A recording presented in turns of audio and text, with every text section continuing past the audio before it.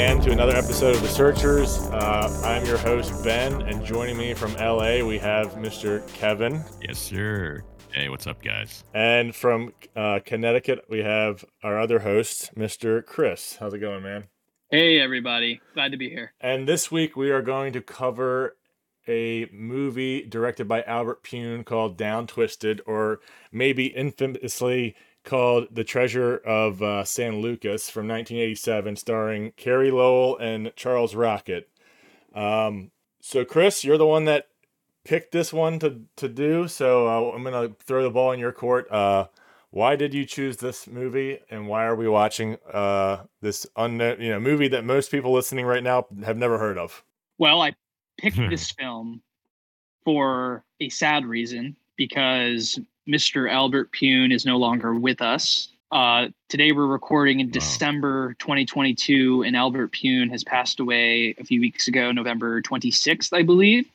And to commemorate his memory, I thought it would be a wonderful idea to watch a little Pyun, get a little puniness in our lives. Something a little different. It's a little schlocky, something that not everybody may like. If you know Albert Pyun, you know what you're getting into. He was a man who knew how to wrangle a low budget and work with it. And he would film things, never knowing if he was going to have a finished product by the end. So Down Twisted had been in my watch list ever since I started watching Pyun films a few years ago. I only have previously 5 under my belt. So Down Twisted is officially the 6th Pyun film I've seen. And I have a good idea of what he's about, what his style is, what techniques what he utilizes. And I guess what I could tell you is he likes post-apocalyptic settings. He's influenced by noir and some Hong Kong action heroes. He's also influenced by Walter Hill, specifically, with Down Twisted. He's been on record saying that Walter Hill's Streets of Fire is a huge influence for Down Twisted. Oh, interesting. That's pretty interesting. As well as... I just watched that. I watched it recently, yes. So that's kind of just a fortuitous timeline for me. Well, you can be able to talk more about that, because I actually haven't seen Streets of Fire. Well, so we can get to that in a few minutes. But to piggyback on what you said, I would consider this my second Pyun film, because I've seen Nemesis, but I've seen enough of Cyborg to really kind of get the gist of that Jean-Claude Van Damme movie. But I think this, Kevin, this is your first time, right? First Pyun movie. I believe it is his first. Yeah, I don't know if he cut out, but regardless, I liked Nemesis. I watched that like a year ago, and obviously way different film than Down Twisted. Very different. I mean, I don't think he ever really... I mean, he has a couple... If you look at his filmography, some of the films are, Kickboxer, I think he made... Did he make 2, 3, and 4, or just 2 and 4? Maybe just 2 and 4. I don't know the answer to that. I think he only did 2 and 4. Kickboxer was done by someone else, I believe. Yeah. But no, I lost you guys for a second there. But to answer your question, Ben. So I thought it would be my first Pyun film, but funnily enough, it is my first Pyun film in full. But until Chris picked this film, I looked him up shortly before watching Down Twisted, and I realized, hey, wait a second. He directed a film that I partly saw, and that happened to be 1990s Captain America, starring J.D. Salinger's son. And for those of you who don't know J.D. Salinger, he is the author of The Catcher in the Rye, which might have been required reading back in high school for a lot of you. But that was my first experience with Pyun. And so it's kind of funny that that this happened to be my very first Pyun film. And in addition to it, like I thought that it was my first Pune film, I also thought it was my first schlocky film. However, that's not true because one late night back in college, working in the animation labs late at night, a friend of mine put on The Toxic Avenger, and that's my very first schlock film. Schlock is still sort of a blind spot for me, but uh, it's sort of not just for me, but I think for many people, but it is a particular cinematic art form that is an acquired taste, something that I may have to get used to. And as I look back at something like Down Twisted, yeah, it's a sort of it's a sort of it's still sort of a genre that I need to get accustomed to. But the more I think about something like Down Twisted, it becomes it becomes more amusing the more you think about it. In the same way that watching the film became more amusing as I went through it, uh, it just becomes funnier and funnier over time. I mean, that's how I'm taking it. I don't know about you guys. I know Chris has a lot to say, so I was going to say before he gets into it some more, I the shock genre, quote unquote, is a huge blind spot for me because I just never had any avenues as a kid growing up to watch it. I didn't have cable TV, so any of the stuff that was shown on TV, total blind spot. Whenever I went to Blockbuster with my dad getting VHSs and then DVDs, I mean, he looked at everything I got just to make sure I wasn't, mistakenly bringing home an NC-17 or like super, rated R movie that I shouldn't be bringing home, which I never actually did. But regardless, again, there's not a real defined way to see these movies until the age of the internet and streaming. We hated on streaming a couple episodes ago, but again, it is a very big benefit in terms of getting these old movies that you'll never see anywhere else. One of the greatest benefits, exactly as you're saying, of technology is being able to dig into all of these niches of cinema that went straight to home release or perhaps never had a proper release. And a lot of these low budget, never heard of movies are now getting to have their moment in the sun. And it's something we're going to keep referring to this genre as schlock, I think, just as a broad term, even if it's not totally correct. Yeah. But schlock, it's I think the perfect way to describe it in my experience is it's honestly a cinema lover's genre, because a lot of the directors who participate in this genre they pay a lot of tribute to their forebears, and they sort of know what they're going for. Maybe the budget isn't always there. And personally, for me, one of the reasons why I love stuff that nobody's ever heard of, and there are friends I follow on Letterboxd and people out there who are way, way more deep into this than I am. But the reason why I love this so much is because directors like Pune have a ton of heart when they do these things. And even if it's not a polished product, I think a lot of the heart is still there. And Down Twisted, I think, really represented that for me. I was actually going into it, I wasn't expecting to like it as much, because I'll set the background for everybody and all the listeners that my previous 5 Pune films, he never broke a 2.5 out of 5 stars for me. So he was a very, I guess, what you would call mediocre director, and it would be appropriate to what most would define as schlock. But now Down Twisted, yeah, totally surpassed my expectations. It's a very awesome genre piece.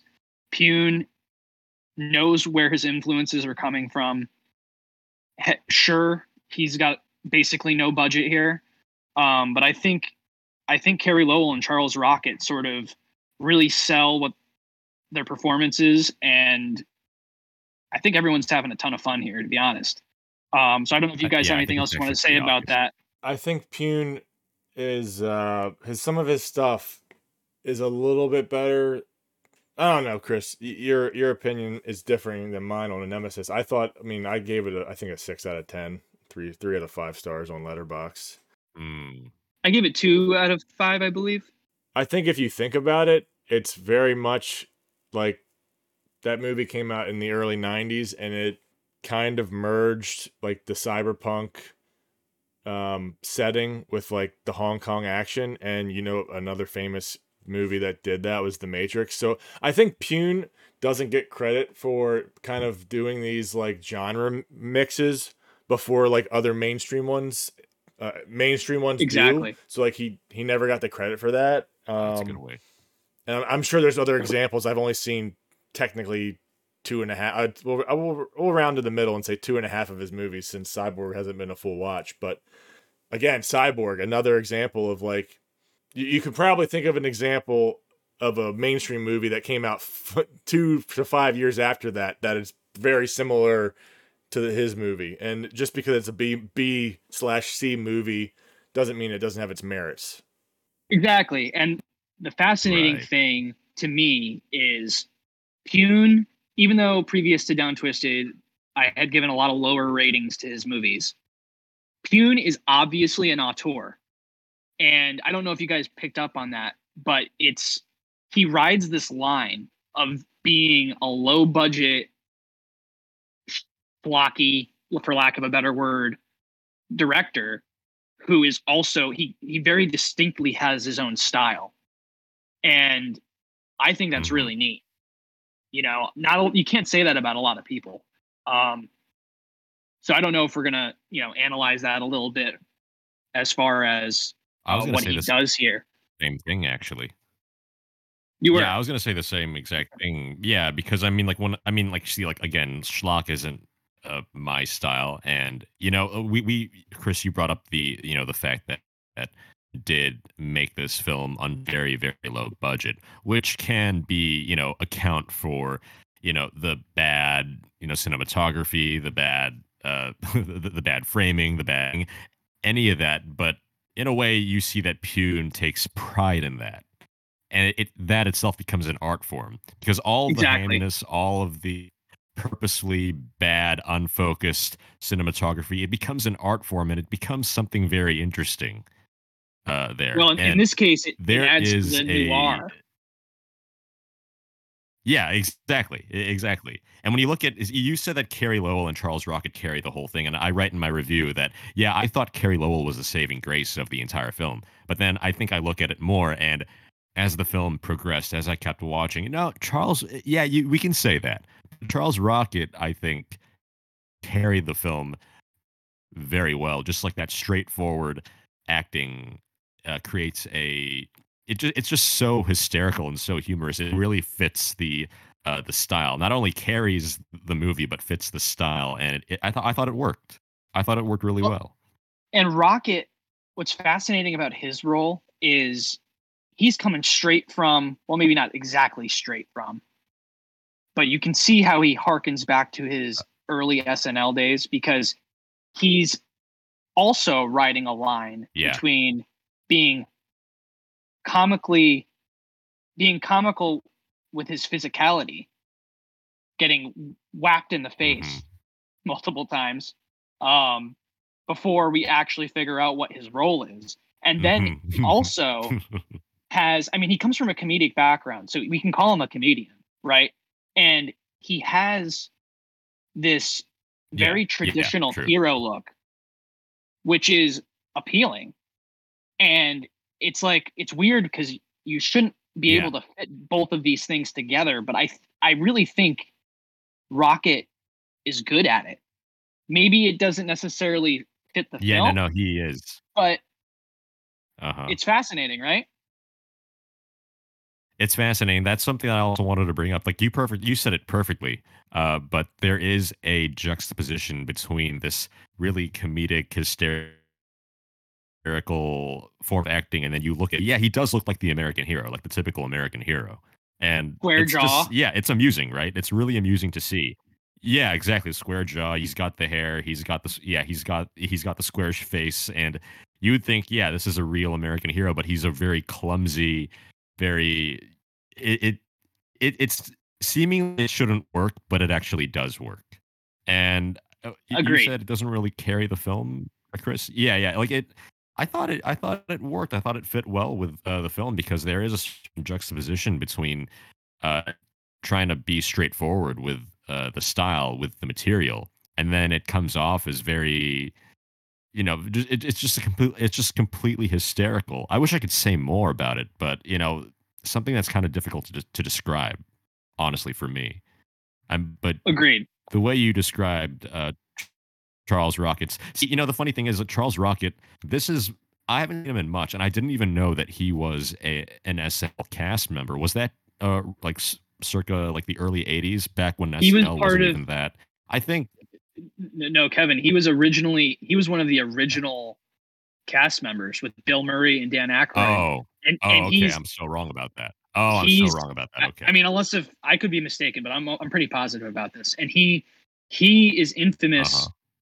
He got fired from SNL because he was caught on a hot mic and he dropped the F-bomb live during one of the early recordings. Oh, I didn't know that. Yes. And it was like, I don't know if it was by accident or on idea. purpose. Yes. So I don't know how many episodes of SNL he ever was a part of. Isn't it funny how today gosh, he could have literally raped somebody and they probably wouldn't have fired him. To go from one extreme to the next, right?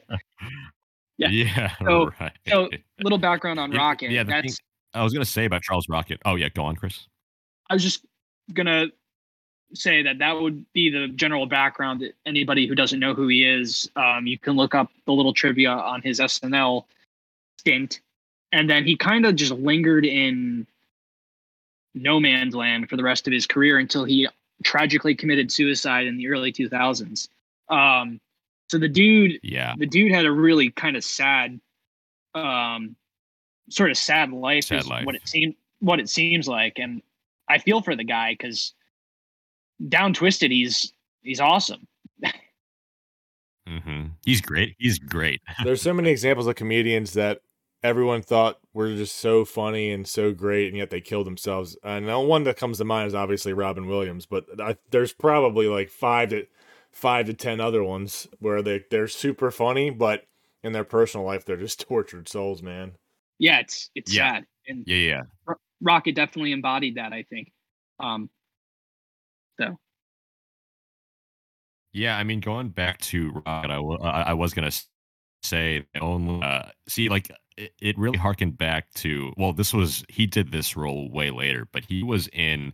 See, one of my favorite movies growing up as a kid was Dumb and Dumber, by the Farrelly brothers with Jim Carrey and Jeff Daniels and Charles Rocket. Everyone they ham up their performances and they do it so well. But when you see that, and then you see Charles Rocket's performance, he's, again, just like in Down Twisted, he's playing it very straightforward.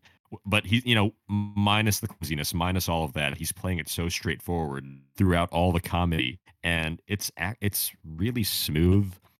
It fits so well, and there's just so much humor in his straightforwardness, and it's just absolutely fantastic. So it really plays film, because I was kind of surprised to see Charles Rocket and Down Twisted. Yeah, and it really plays to the noir aspects of the film, where you have the archetypal, I guess if you want to call it that, double cross and triple cross and quadruple cross. This movie sort of gets a little ridiculous in that regard, but it's paying homage to the classic film noir tropes in that way. And Rocket's performance, the double crossing really kind of relies on that, because he's goofy and then he's not goofy, right? He's goofy and then he's the straight guy, and exactly, it's a smooth transition, I think. Maybe not to everybody's taste, but I was watching just like a couple random scenes in the past like hour just to kind of catch up, since I watched it a couple days ago, or like at this point almost a week ago. And there was one scene in the beginning where we after I say what I'm going to say, we need to go through the plot a little bit to give people some background. But there's the scene where they're in the parking garage, and he's literally like ran into. He's like talking to Carrie Lowell's character and is asking her like, "What's wrong?" And then like some stuff happens, and he just like is running away from the bad guys and just runs right into a big like concrete pole or post or whatever you want to call it. And he's just like, oh, like you don't know it, but at the time it looked ridiculous and stupid. But when you get to the end of the movie, it was obviously he was faking it. Exactly. Yeah. So it's So kind of cool. It actually works. It's kind of cool that when you're watching it in the moment, you think, oh, this movie is just shitty, and then you go to the end, and now all the pieces fall into place, and you're like, oh, that's really clever for a low budget film. Like, you didn't need any special effects for that. It worked in the story. So Albert Pune not only directed this, but he wrote it. So having a full hand on the story too, I think really kind of gave him a good control over this particular film, as opposed to others where maybe he didn't have control over the writing. You know? Mm-hmm. Right. Right. Yeah. Now, that's something that's actually the point to me, and that kind of adds to uh, the fact that I might even raise the rating of this film from my Yes, lowly Kevin. 2.5 out of 5 stars. Which I mean, like I see even though I give it that rating, I mean I still enjoy the film. I still like it. But when you look, but again, like what Ben just did, you look deeper into the scenario and what Charles Rocket's character does. Oh, what's his name again in this film? I forgot. Reno. First of all, okay, yeah, Yes. he plays someone named Reno. There's more to it than that, of course, and we'll get into that later. But yeah, what Ben just said. When you look at the hamminess of his performance, it actually does make sense once you progress through the film and you realize he is just faking it. And it's yeah, it works. It works finely, honestly. And really quickly, Chris, to go back to what you were saying, yeah, Rocket was he was one of the repertory players of season 6 of SNL. So this was during the early '80s when Okay, so you were right that with was the during timeline. yeah, it was time of Joe Piscopo, Gilbert Gottfried, and Eddie Murphy. So that was Eddie Murphy's, I think, first season on SNL. And Charles Rocket, geez, you look at that. Charles Rocket could have been really, really big had he continued on. But it is really sad what happened. I don't really know why that's a normal thing among comedians. He got shafted over you know, one word, man, and some people just yeah. get away with the. I mean, it's 2022. Get away with murder. No, well that too. Oh, the glove doesn't fit. Again, it's a little more complicated than that now. Back then, you could fire anybody for anything because it was like, oh, it's showbiz. But now it's, oh, you scratch my back, so I'll save yours. And it's unfortunate. Well, just as the tangent, it would be really interesting to delve into like a lot of the people who passed away early in the past 50 years in Hollywood and see who got screwed over somehow and how it ruined their lives. And I bet there's a lot more than just, a handful. Yeah. Yeah, true. Very true. I don't really know why it's a normal thing among comedians or among, just that realm of performers, but just you see them as like as the funny character, the one who wants to make people laugh. And just again, another tangent, I'm sorry, but it just sort of reminds me of Richard Jeni. I don't know if you know Richard Jeni, but for me, I know him from the movie The Mask with Jim Carrey playing Jim Carrey's best friend in that film. And his character, although small, just a very, very minor character. He's a supporting character. But, you look at these people, you wouldn't think that they're actually going through something in real life. And for him, I know I read somewhere that he committed suicide too, just like Charles Rocket. But with comedians, there is a need to make people laugh, and it's like that's all they've got. And outside of that realm, you just see sadness, you see regret, you see depression, and it's like I'm not really sure why that's a running theme among. Well, maybe calling it a running theme might be an insult, but I don't mean it that way. But it's sort of a running. It's sort of a form of normalcy among. Yeah, it's a pattern. It's just a pattern among comedians, and So with Charles Rocket, yeah, that is really sad because I would have loved to see his career take off even more, from SNL, Additionally, from stuff like this. additionally, a lot of comedians. This is another pattern. A lot of comedians Uh-huh. are great at drama, but not a lot of Yes, people who do drama can do comedy, right? So when you turn it that's very around and look true. at it that way, there's sort of a spectrum that comedians can cover that not your normal straight actor can't. And another flip side to that is you if you look at comedic duos, you have in a lot of the classic comedic duos, you have the goofball. I'll just use Abbott and Costello as an example. You have the lovable goofball in Lou Costello, and then you have Bud Abbott who always plays the straight guy. So you Mhm. have a you have the anchor and you have the guy bouncing off of the anchor or whatever you want to call it. So in some traditional comedic setups, you have both, but it's interesting how comedians can land on that spectrum that sort of covers more ground than your traditional actor. Mhm. Mhm. Right, right. That might be it's pretty interesting because when you look at it, Robin Williams never finished his education at Juilliard. It got to a point, I read this somewhere, that he was doing so much, and it got to a point where his teacher, or maybe one or two, said, "You know what? We don't really know what to give you anymore. I mean, you might as well just leave." And he did, and then his career took off because he is, I think, Dom.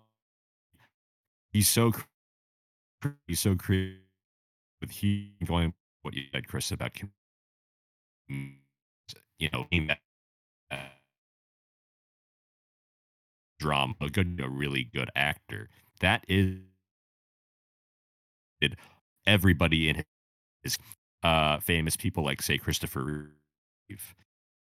And that is really interesting to get a really good actor out of a very good comedian. You can't really make a dramatist of a good, drama actor or something like that. So no, Yeah, it's a yeah, very, very interesting uh that I don't in it. Charles Rock would definitely, I think, fit that category. Had his career,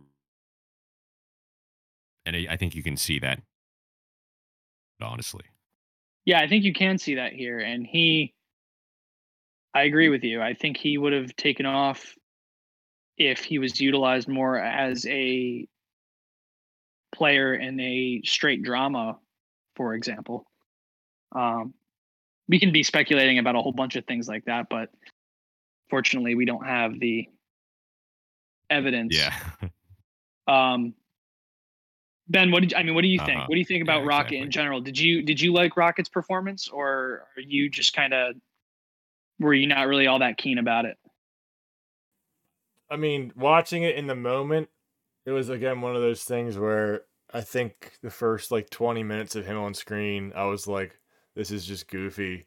Yeah, And then like the final like 30 minutes happened, and I was like, I was actually kind of impressed how it all unfolded.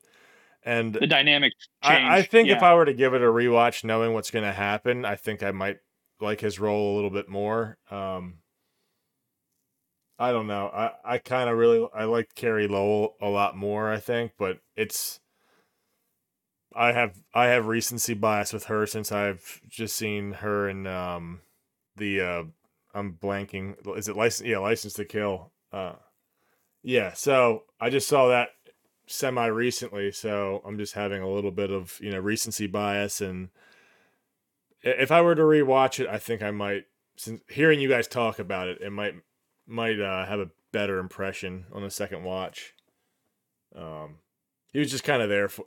He was just kind of there for me. that's fair. That's fair. I think you would enjoy it more on a Mhm. second watch. I mean, I think all three of us agree that Carrie Lowell is the star here, and just like how Rocket has the two sides and it all sort of just unfolds in the last 30 minutes pretty smoothly. Lowell has a phenomenal transformation where she plays a really naive career-bound girl, and by the end, I mean, there's a few scenes in general specifically where her transformation is complete, and she's this dame with, I guess, attitude is what you could call it, or I don't know. But she has a full change by the end, and Rocket, who's the experienced thief, is the one who ends up following her when they go on the boat at the end, and the movie ends. I would just say at the end she has experience, and she's not a greenhorn anymore. But Chris, not to put you on the spot, but can we get go ahead. Can we get like a little bit of a summary of the plot so that listeners can kind of understand? I know a summary is going to be kind of difficult because there are so many like back and forths on. We can do this. Yeah. All right. Yeah. So Down Twisted, quick little plot. You have Carrie Lowell. Maxine is her character's name. She is on the straight path to finding a career. She's very job oriented, on the straight path, doesn't do drugs, all that kind of stuff. So she gets hooked up by her friend one night. Her friend pulls her in. Her friend's a mess. And her friend gets her to, well, actually, I think in the movie, she doesn't even call her a friend. I think it's a roommate. And her roommate gets her pulled into a money scheme, money/drug scheme. And shit goes down when the friend convinces Carrie Lowell to go make a delivery for her. And basically from there, Lowell gets involved with a heist and a bunch of other thieves looking for a fascinating little curio out of San Lucas.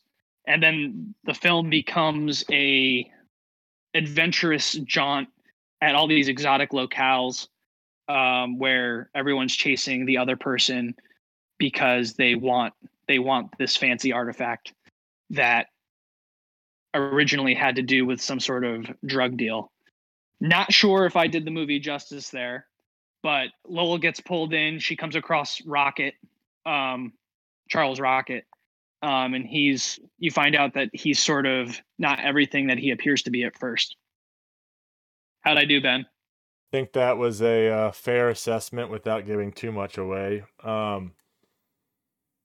probably not the smoothest, but it's very hard. I think it's very hard to summarize this movie. If you look on Letterboxd, IMDb, Wikipedia, no one has attempted to try and summarize the plot. Oh, I didn't even realize that. Like the plot is like always 3 or 4 sentences. Like, oh, this naive waitress, blah blah blah, and that's it. It's like she's involved in some plot, and that's it. And that's it. She literally. I mean, that's really all you need to know, I guess. I mean, she's a naive young girl who's career bound, working her butt off, and she gets pulled in by her lousy roommate, basically, and she gets swept into this globe-trotting, quote-unquote adventure.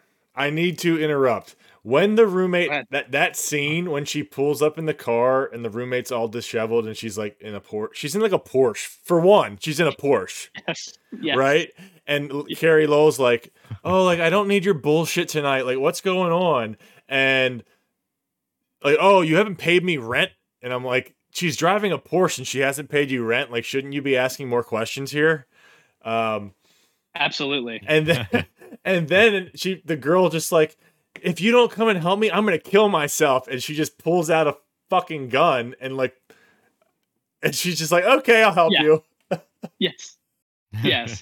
I want to actually, while we're on this note here, I want to give a shout out to the actress. I believe she's an Australian actress who played the roommate. Correct me if I'm wrong. Trudy Doctorman. Michelle. Trudy Doctorman, or Yeah, I I don't think know if she's the Australian. C. She's I Australian. don't know. Okay, and I don't know if the C is silent. It could be Doterman. Maybe it's Doctorman. Not sure. Yeah, one or the other. Ben, when you were shooting us screenshots from that article, I think that's where they came from. There's a shot of her on a bed, and she's wearing a white tank, and she's like unloading a gun. I'm looking at it right And now. That's one of the best photos, I think. That needs to be blown up, and it needs to be a poster sent to everybody. Yeah, that's from like some there's some French website with like a bunch of like, I guess, marketing stills or whatever you call those, with like, you know, a picture of an actor doing something, or it's like mid scene, or it's them posing, Right, and Yeah. in the little bottom Shots, basically. there's a little stamp with like the movie and the stars. I'm like, I'm pretty sure that this one with this girl holding an Uzi is not in the movie at all. Yeah. So she's sort of unrecognizable in a way there, but I mean, she's stunning in the picture, and it's a great photo. I remember. And I think if there was one person in the cast that impressed me after the movie was over, I think it would be her. I sort of didn't give her enough credit at first, and then the whole movie happens, and I think she was great. I think she was great. So anyway, I just wanted to throw my 2 cents about. Yeah, I don't think she's about done her. much. I agree with what little she did. No, she didn't do much. I don't think she's done much other movies like that. Maybe I think she was two. in one.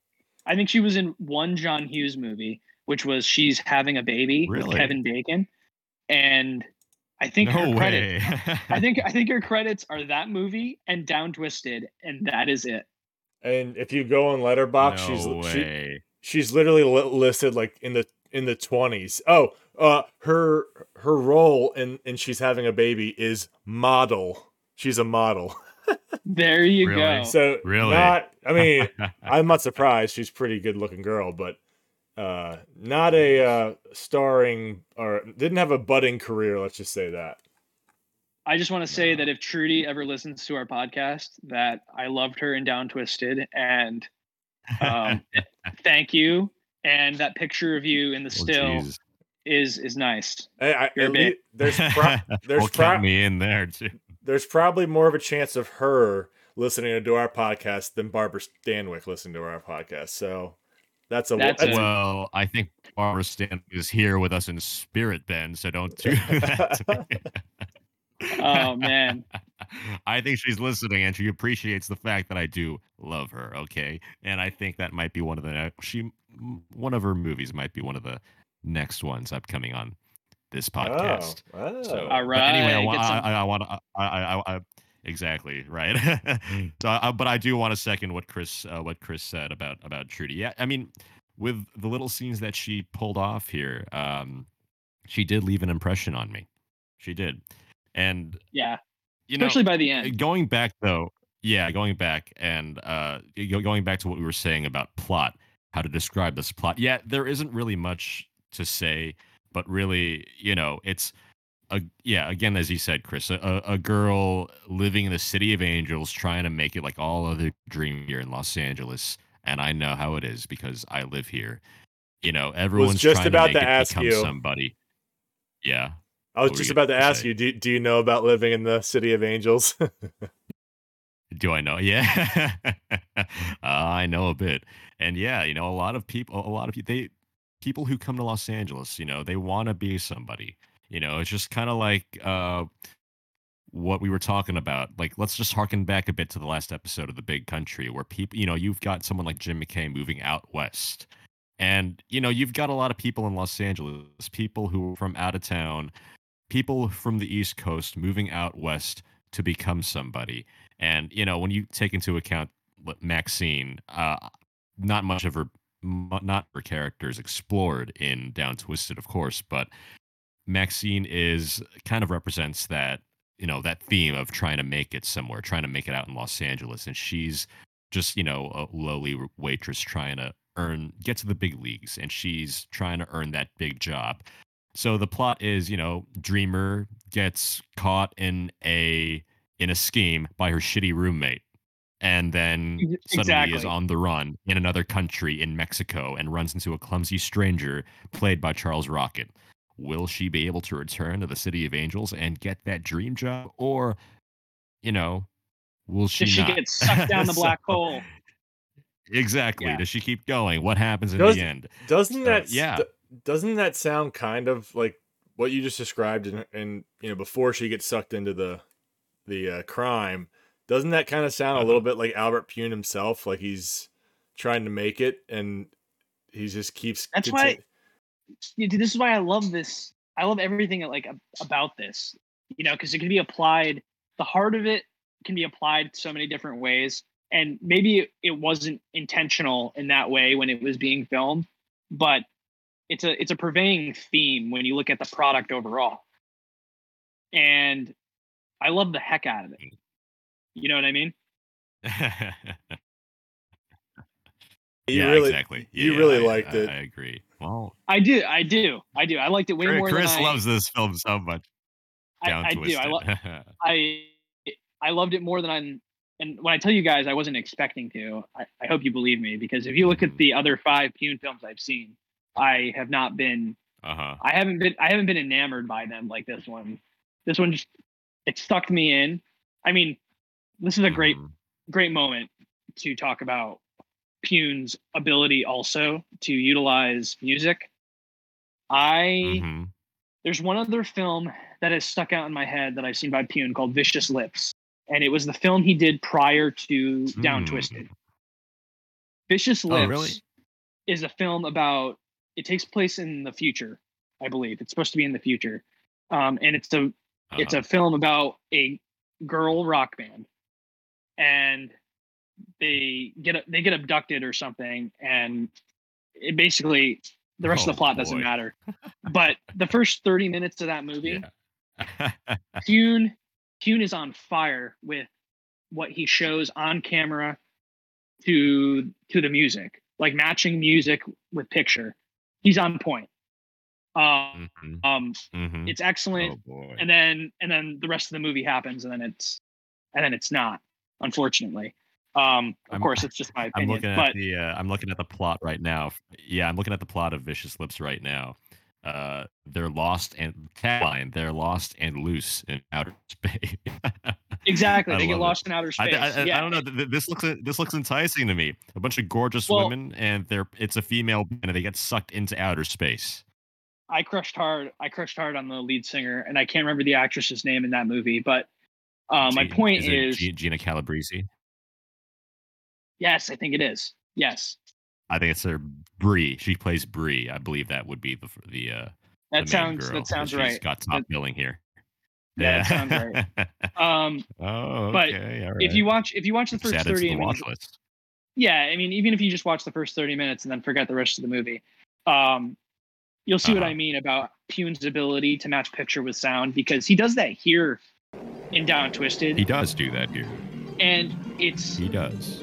there's something really charming to me about these 80s synthwave beats that are played almost consistently throughout, even when the characters are talking. And Yes, I wanted to talk about the yeah, music Mhm. so bad. yes. And I don't think it's music that everybody might like, but for me, it adds this layer of like adrenaline maybe, or it gives it energy, and I appreciate Mhm. that aspect of the little bit that the music adds to the movie, um, as well as there's a few songs that he uses too, and the needle drops are on point.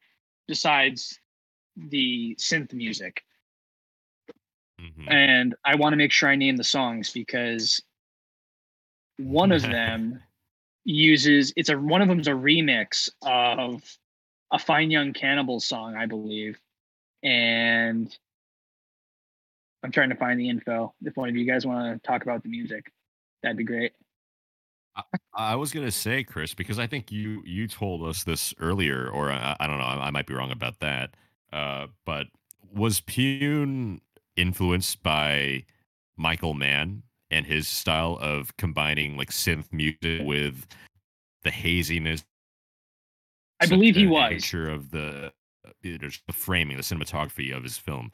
Because Yeah, it worked so well. And I did hear, I think specifically just in terms of lighting and the music, I could see a bit Thief, which is not something I thought of initially when watching the film. But then I look back and after, hearing that sentiment about being inspired by Michael Mann and his style of filmmaking, I think to myself, oh, okay, I see that in Pune's Flitties. In his movie. Yeah, I mean, Yeah. I mean, Thief influenced so much of the 80s. So it's hard to like not have a thriller or an action film that came out of the 80s and not be influenced by Thief. But I think it is safe to say that specifically Pune is influenced by that movie. And he's on record having been influenced specifically by Streets of Fire also. Walter Hill's film. You guys both need to see that. Oh my gosh. Yes. Yeah, Streets of Fire. It is okay. It is a mashup of genres. It's like 50s meets 80s. It's like 50s gang culture meets 80s rock and roll culture. It's actually really awesome. Shit. I'm looking at it right now. Why did I not? Why have I not seen this? And before? Ben, for fun, mixture of 50s and 80s. That's my jam. I'm telling you right now. In it too. Yeah, I was gonna say. Oh Diane, my gosh. You might like. You might like Carrie Lowell, but Diane Lane is like my 10 out of 10. Like, holy crap, dude. Me too, dude. Diane Lane is top tier. Yeah, I think we've like spoken about this before. Willem Dafoe's in it too. Oh my goodness. He's the heavy. Okay. What were you gonna say, Chris? Now I'm here drooling. I wanted to. I mean, I love how you guys are fanboying over. Yeah, it's awesome. Anyway, I'm over here drooling about this. I know, me. Kevin. Get him a bowl. Let him get him a picture of Barbara Stanwyck instead. That's just gonna make it worse. Come on. I wanted to give you a fun fact, Ben, that since you love Streets of Fire, Pune is on record in an interview saying that it's a great influence to Down Twisted, but Pune made a feature-length fanfic sequel to Streets of Fire called Road to Hell. And in that interview that he said it was influenced, he also claims that Streets of Fire is his favorite film alongside Johnny Guitar. Pune said that? So Pune said that. Yeah, so I don't know. Pune said that. I haven't seen Johnny Guitar. I don't have high hopes that I'm going to like it when I do. I'll see it eventually because. You haven't seen Johnny Guitar? I thought you had. Okay. No. Well, it's in my watch list. I keep hearing about Johnny Guitar. I think it's a subversive Western from. Is it Nicholas Ray? It's Nicholas Ray, but I saw it when I was a teenager, and of course I wasn't looking for the subversions or anything like that. And I remember sort of liking it. I mean, it's been about 15 years since I saw it, but I'd have to say Streets of Fire and Johnny Guitar might be big influences broad width over Pune's career. But it's kind of cool that Pune also made a fanfic sequel to Streets of Fire. So I haven't seen Road to Hell, but I got to see Streets of Fire and then watch Road to Hell. I'm super intrigued by that. Streets of Fire we could cover because honestly, I think it's no, I don't think so. I know it is. It's one of Walter Hill's best movies. I've seen almost. That's what I've heard. Like 10 of them. I mean, some people don't like it because they think it's tonally inconsistent, and I think that's kind of an incorrect read. But okay, it's very much a film that I can't really describe until you see it. It's just got a lot of. It's made in the 80s, but it's got a lot of 50s culture infused into it, and that might be Walter Hill's childhood coming through because he's born. I think he was born in the 40s, so he was probably a teenager in the 50s. So yeah, I really think actually that'd be great to cover because everyone's probably covered all the other podcasts have covered The Warriors or The Driver or The Warriors, right? The Long Riders, Hard Times. I think Hard Times is his best film in my opinion, but a close second. Oh, interesting. Okay. No, a close third, because I think The Warriors is the second best, and then Streets of Fire is his third best. I really think Streets of Fire is worth checking out, and maybe we'll just cover it. Can you dig it, brother? Can you dig it? Can you All dig right. it? Yeah, I'd Can be you down. dig it? I would be Yeah. so down. Well, Be so so down to that's yeah. awesome, and I agree with Kevin. Yes, we should totally do that. Before we get lost here, Mhm. I just want to say that the two songs that Pune does a sick needle drops on are Oingo Boingo's "Nothing Lasts Forever," which when that came on, I was like, "Wow, I can't believe they're using an Oingo Boingo song." You can tell it's Danny Elfman's voice. And then the second song was a Oh yeah. Fine Young Cannibals electronic Elvis Presley cover, "Suspicious Minds," which was also sick. So That Yeah. um, I was that gonna was mention good. that too. I was gonna mention that. yes, I love that one yes. actually. Yeah. So I think those are the only two songs that he uses. But he uses them so well, and then the rest of the soundtrack is just I want to get their names right. The score was by Berlin Game, which was made up of two dudes, Eric Alleman and Reinhard Schruger, if I'm saying his name right. It's super Eastern European, so I'm probably killing it. And those two dudes You're fine. were inspired by Tangerine Dream, and I think they actually worked alongside Tangerine Dream on Ridley Scott's film Legend, also from the 80s. Oh my So there's a lot of gosh. there's a lot of interesting connections goodness. here, and the Another- score's killer. Legend, another movie I want to cover. And look, it's all coming Yeah. from Pune, dude. All coming from Pune. We're stacking up. We're stacking up the list from a movie that nobody's Hey, ever heard of. and That's then fine. you see all the connections fall into place, right? You really Speaking do. of Tangerine Dream, didn't Tangerine Dream work with William Friedkin on To Live and Die in L.A.? I think they did the theme for To Live and Die in L.A. Probably. I That's think they that's did. interesting. I think they did. They didn't do the whole score. If anything, they only did one song, and maybe it was the theme. It's a different composer who did that one. I really want to say it. Oh, okay. Um, Okay. Oh yeah, I think yeah. That never mind. That was Wang Chung. They did Wang it, Chung. but That's right. That's yeah, right. okay. So I'm wrong about that. Tangerine Dream did. I mean, they did a bunch of stuff. You can. Sorcerer, Thief. They did a crap ton of pretty. They high- did the Canon film Shy People, which is a favorite film of mine. Mhm. And like Ben Oh, said, I mean, Speaking of canon films, this is a canon film too. boom, It is another connection.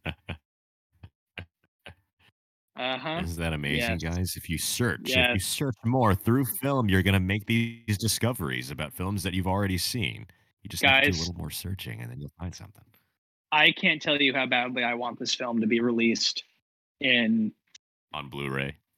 some precious physical media format. Well, Yeah. Good luck with that, because MGM, aka Amazon, now owns it. So. Well, that Yeah. could be promising more than not. No. They have Amazon. they put it on Amazon Prime, so they're probably like, oh, we did our job. That's it. Speaking of that, yeah, I pretty wanted much like that's like the only app they've got there. to bring that up. The Amazon Prime print is absolutely atrocious because it's pan and scan. It's almost like they just took an old VHS and like copied the master.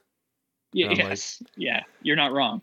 Like there's a couple scenes. Actually, there's more. There's like that's the version I saw. So. That's the version we all saw, I think. But that's probably the only version Yeah, that exists. We all saw it, right? Yeah. But it makes me sad. There's even on Paramount. Even on Paramount, it was like that. I haven't checked Paramount that one Plus, out yet. I think didn't one of you guys watch? Oh, no. okay.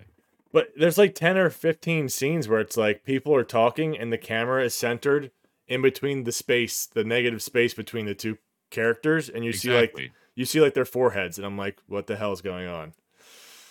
You see their foreheads, and you just see their arms moving. Was in, I think maybe 2 or 3 scenes of Carrie Lowell and Charles Rocket talking. So I couldn't see them. Or there's the one scene where I forget his name, the guy with the blonde hair, slicked back. Oh yes, Demolis. yes. Yes, that's He might him. have had a first name, but he's like talking to Charles Rocket's character Reno or whatever alias he was going. Tom Matthews. Yeah, they're talking and like one of the bad guy. I don't know again the actress, but Tamales, Tom Matthews, like sidekick woman is like there. And she's talking to him, and she's not even on the screen. And then, like in the next spoiler, in like the next 10 seconds, he just like shoots her, and he's like, "I wish I could kill you." You know, I remember this. He's talking to Charles Rocket's character. He's like, "I wish I could kill you, but you know, I just can't, or whatever reason." I'm like, we just like didn't. You literally shot this girl, and the scene prior, she wasn't even on the screen, or not the scene, the last frame.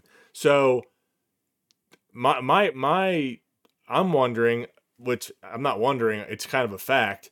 These people at Amazon are just putting up these movies, and they're not even combing through them to like make sure. And No. You know what? And I've come across movies like this too, where I've searched the movie and it's like under the wrong title, and I don't know if that's ever happened to you guys. I can't give an example right now, but it's happened to me at least on different occasions. That did happen with this one. That did happen with this one because I was talking to you guys about this. Yeah, oh, that's right. Chris, right. You told me that it was on Amazon Prime Video, and I searched for it. I'm like, I'm not seeing Down Twisted on here. I did a little more research and went on IMDb. I found that it's under the title "The Treasure of San Lucas." That's Down Twisted. That's how they named it on Prime Video. So it took a while before I figured that out. It is really like they almost don't care about how they categorize the stuff, or it's like we just try to, or it's like they're just trying to pack as many films as possible. You know, whoever's job it is to like re-record these things. That's Chris. All it is to them is content. They don't care. Yeah. They don't give a shit. Yeah. It's not a lot of things now. A lot of things nowadays are just content. It wasn't made past 2010, so they don't really care unless it's an absolute classic, and that's just unfortunate. You put some respect on Pune's name. Yeah, I know. I mean, right? Nemesis and Cyborg, and the Sorcerer and what's it called? The Sword and the Sorcerer. Those three have definitely gotten the treatment, and other than that, I don't think anything else has. Well, since we're mentioning it, The Sword and the Sorcerer was Pune's debut film, and it was basically it was the only film. It was his biggest hit in the box office, basically. Yeah. Actually, I lied. Oh. Alien. Something else. Alien from L.A. I think got a Vinegar Syndrome release. If I'm remembering correctly. But I'll fact check that. But yeah, you're right on that. You're right. He released this movie, The Sword and the Sorcerer, in '82, which was his first one, under the studio Sorcerer Productions. So obviously, they formed that production company just for the movie. I don't know who backed it financially, but that'd be an interesting little tidbit to find out. I don't know. I know there's a 4K release of that movie. I wonder if there's any special features on it that could like glean some details on that. Yeah, I just watched Sword and the Sorcerer over the summer. I don't believe it was the 4K release.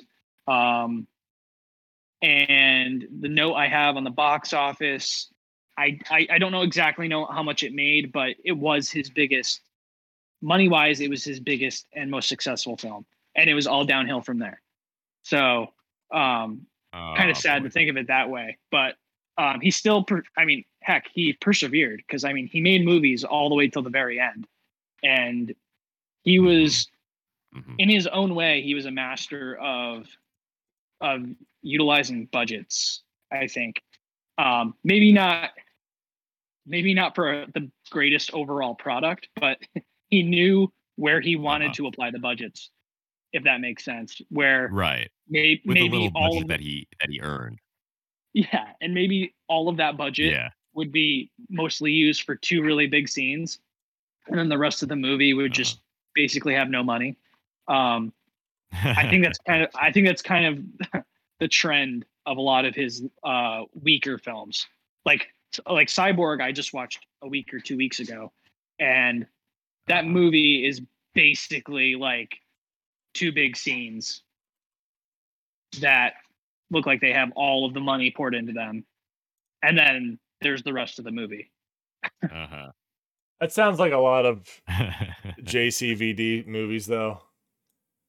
That's fair, also, but that can also be applied to Pune in a sense, even though it is also still accurate to say that he has his own distinct style through that.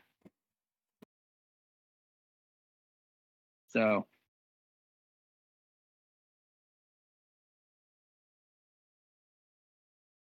By the way, I was right. Vinegar Syndrome did have a Alien from LA release last year. Last year, actually. And it's newly restored and all that jazz, but it's only going for like $23 on Amazon right now. 2 left. Arrives before Christmas. Just if you wanted to know.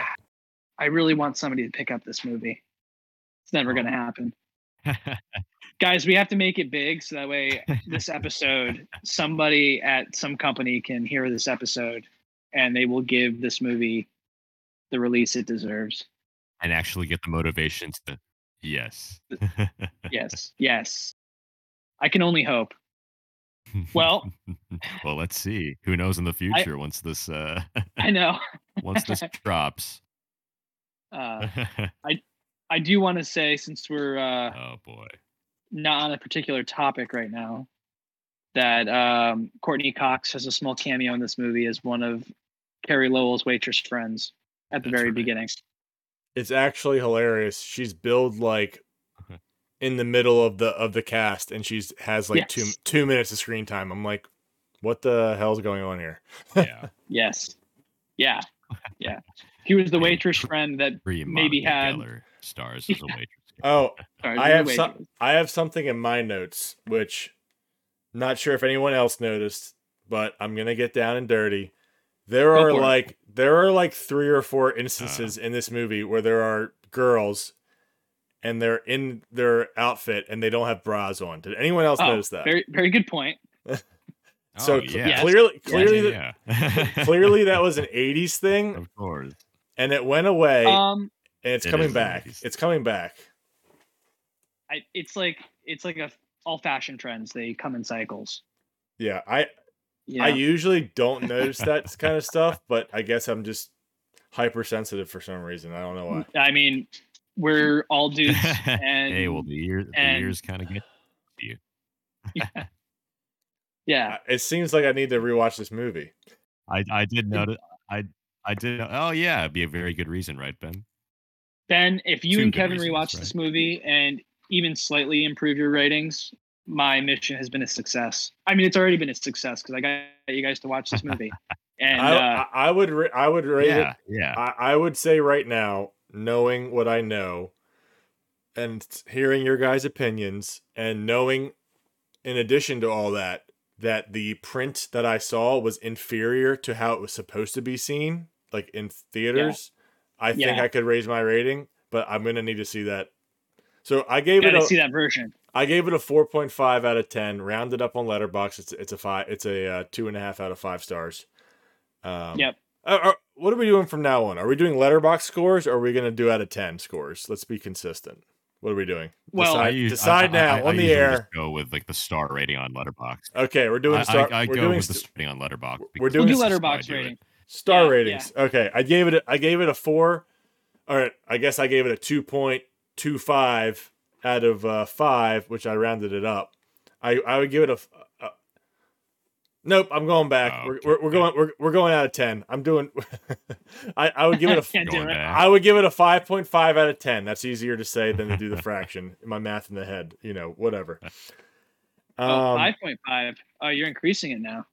That's what I would give it if I was able to, without even seeing it. If I knew a 2.35 out of 1 ratio, aspect ratio version existed, I would give it that. Okay. That's a fair critique. It's super. Fair enough. It's super disappointing that like we're in this new era of technology where all these various movies that haven't been seen in years are getting released on DVD, Blu-ray, whatever, streaming, and yet we're still getting these movies from the 80s where it's like this stuff was shot in normal like anamorphic frames. Why are we getting the home video version so shit? It's Yeah. crazy to me.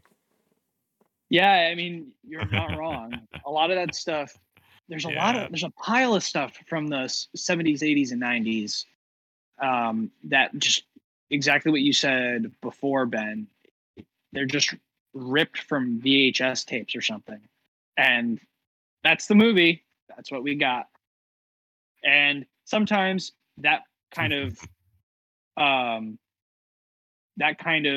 effects, if you will, maybe adds charm sometimes if you really like your schlock with some really bizarre, I don't even know what you call it, just really rough looking. If you like it that way, maybe it adds a little charm for you, but I think a lot of people just get turned off by that because it's like it's not great quality,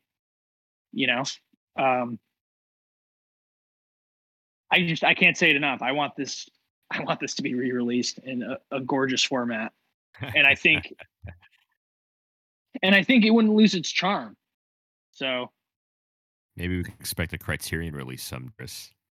Wouldn't you I mean, love that? I almost kind of think we could if I was kind of thinking Criterion would, because especially Pune's passing, they could very well do that. Chris, don't hold your breath on that one. I won't. They got to release their newest Spike Lee movie or whatever John Waters crap and that. Hey, look. If diversity is what they're looking for, right? Albert Pune is one of the very few Hawaiian directors I know of, and this has a strong female lead. So, what more do you want, Criterion? That's very true. I mean, yeah. Get on it. But this has got a very strong point there. So Criterion gonna say one thing out of their left side of their mouth, but say another thing out of the right side of the mouth. Like they don't care. They're gonna do whatever popular crap. It's disappointing. Well, it's funny because I think they've gone. Criterion does like popular, unpopular stuff though. Right? I know. Because it's not really all that popular. But if you know movies, I guess, then it's gonna be stuff that you've heard of before. Oh, let's do an experiment. We're gonna go to their newest releasings and see what they got. Let's do it. Okay, let's see. What do you think? When I go to their new releasings, you could do how many of these movies were released before 2000? And you'd be surprised that probably half, well, not half, a quarter of them that were released after 2000, which is like, what the hell? But they'll have things like Arsenic and Old Lace, and then at the same time, they'll have Malcolm X by Spike Lee. Like, why is that on the Criterion? Yeah, I mean, collection? That's a great point. I mean, I know why it is. It's political and it's the right politics. Yeah, I know. I haven't seen that movie, but I'm sure it's. I mean, don't know. It's probably not god awful, but it's probably not amazing. It's probably just like meh, like whatever. Well, like and what company? How was that originally released? Malcolm X. What do you mean? I had like a big release, right? Oh yeah, Spike Lee. Yeah. Yeah. I mean, even for the time, at that point in time, that was what Malcolm X was a 1990 or 1991 release or something like that, 92. So Spike Lee was already on the scene for a handful of years. Oh, like a decade probably. Well, he didn't explode until Do the Right Thing, and Do the Right Thing was late 80s. That was like which still is probably 89. Overrated. Yeah, I haven't seen it in. I haven't seen the whole thing. I've seen like a 20-minute. Oh, you've seen part of it, Ben. A clip, but it didn't impress me. I wasn't like, oh my god, this is the best thing since Citizen Kane. It's a film.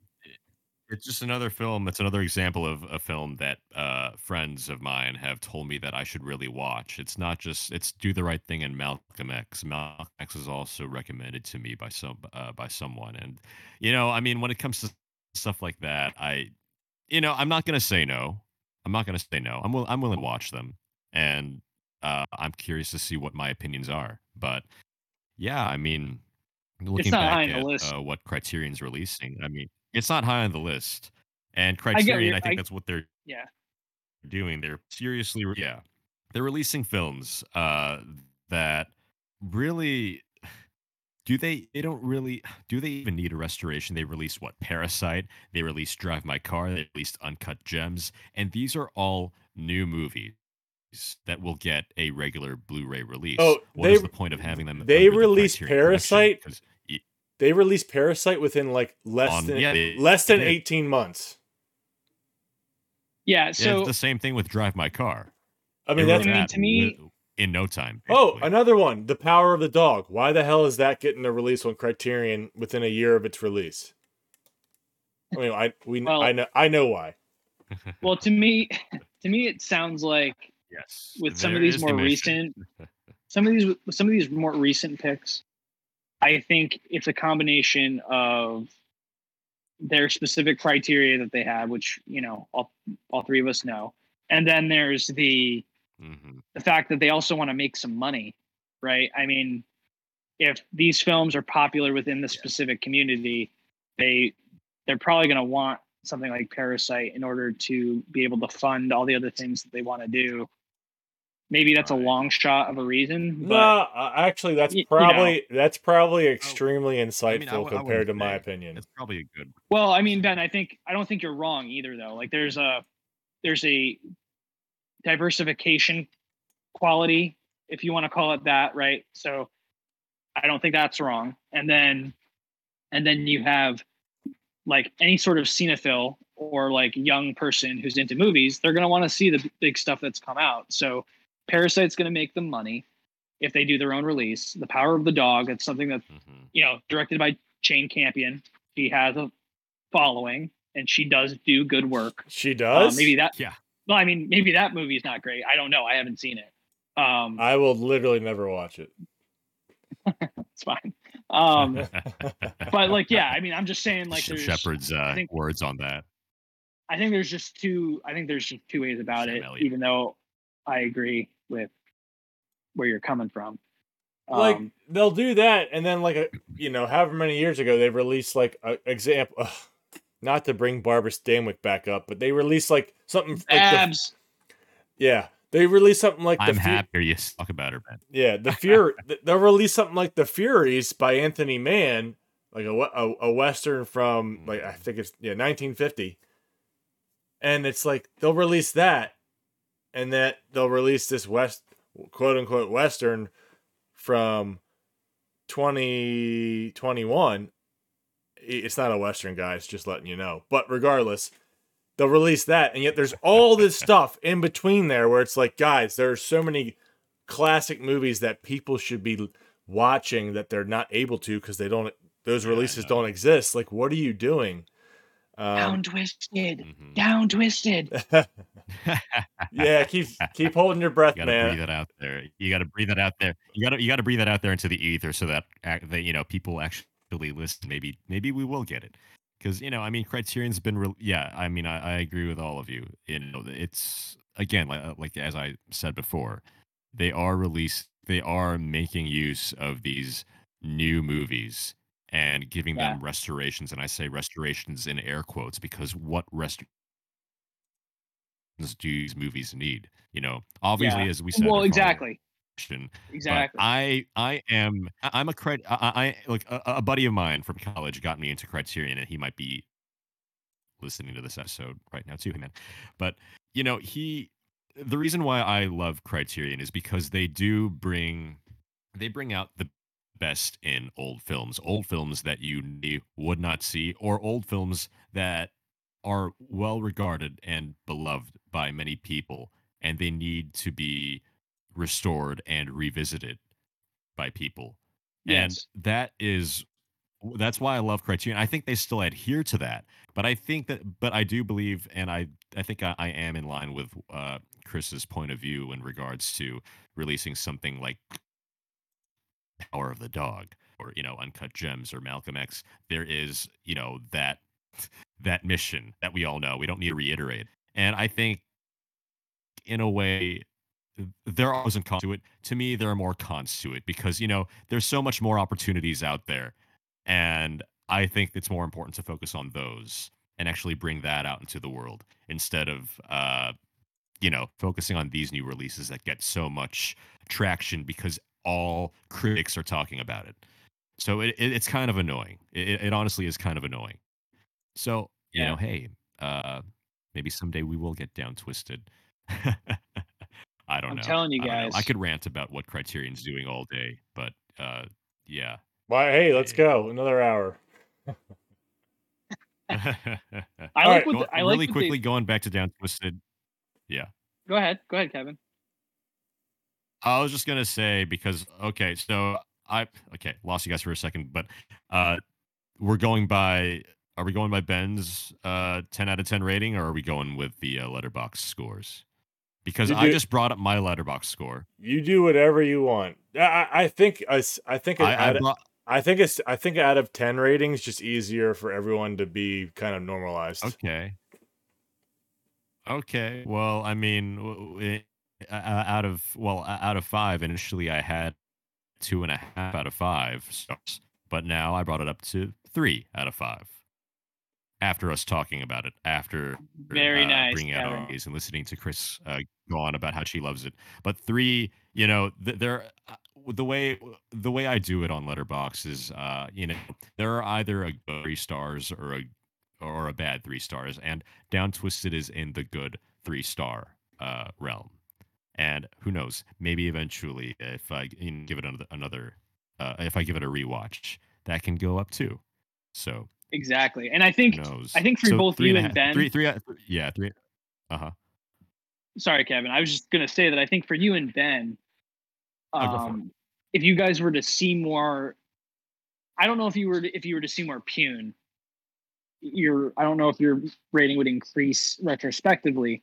Um, I think it's more of It could. a I think it's more of a what we were defining or calling schlock before. If you like these kind of low budget, if you're into low Mhm. budget stuff, or maybe even if you're not into it, but if you see more of it, I think I Mhm. think you might be able to see how Pune highlights some things better.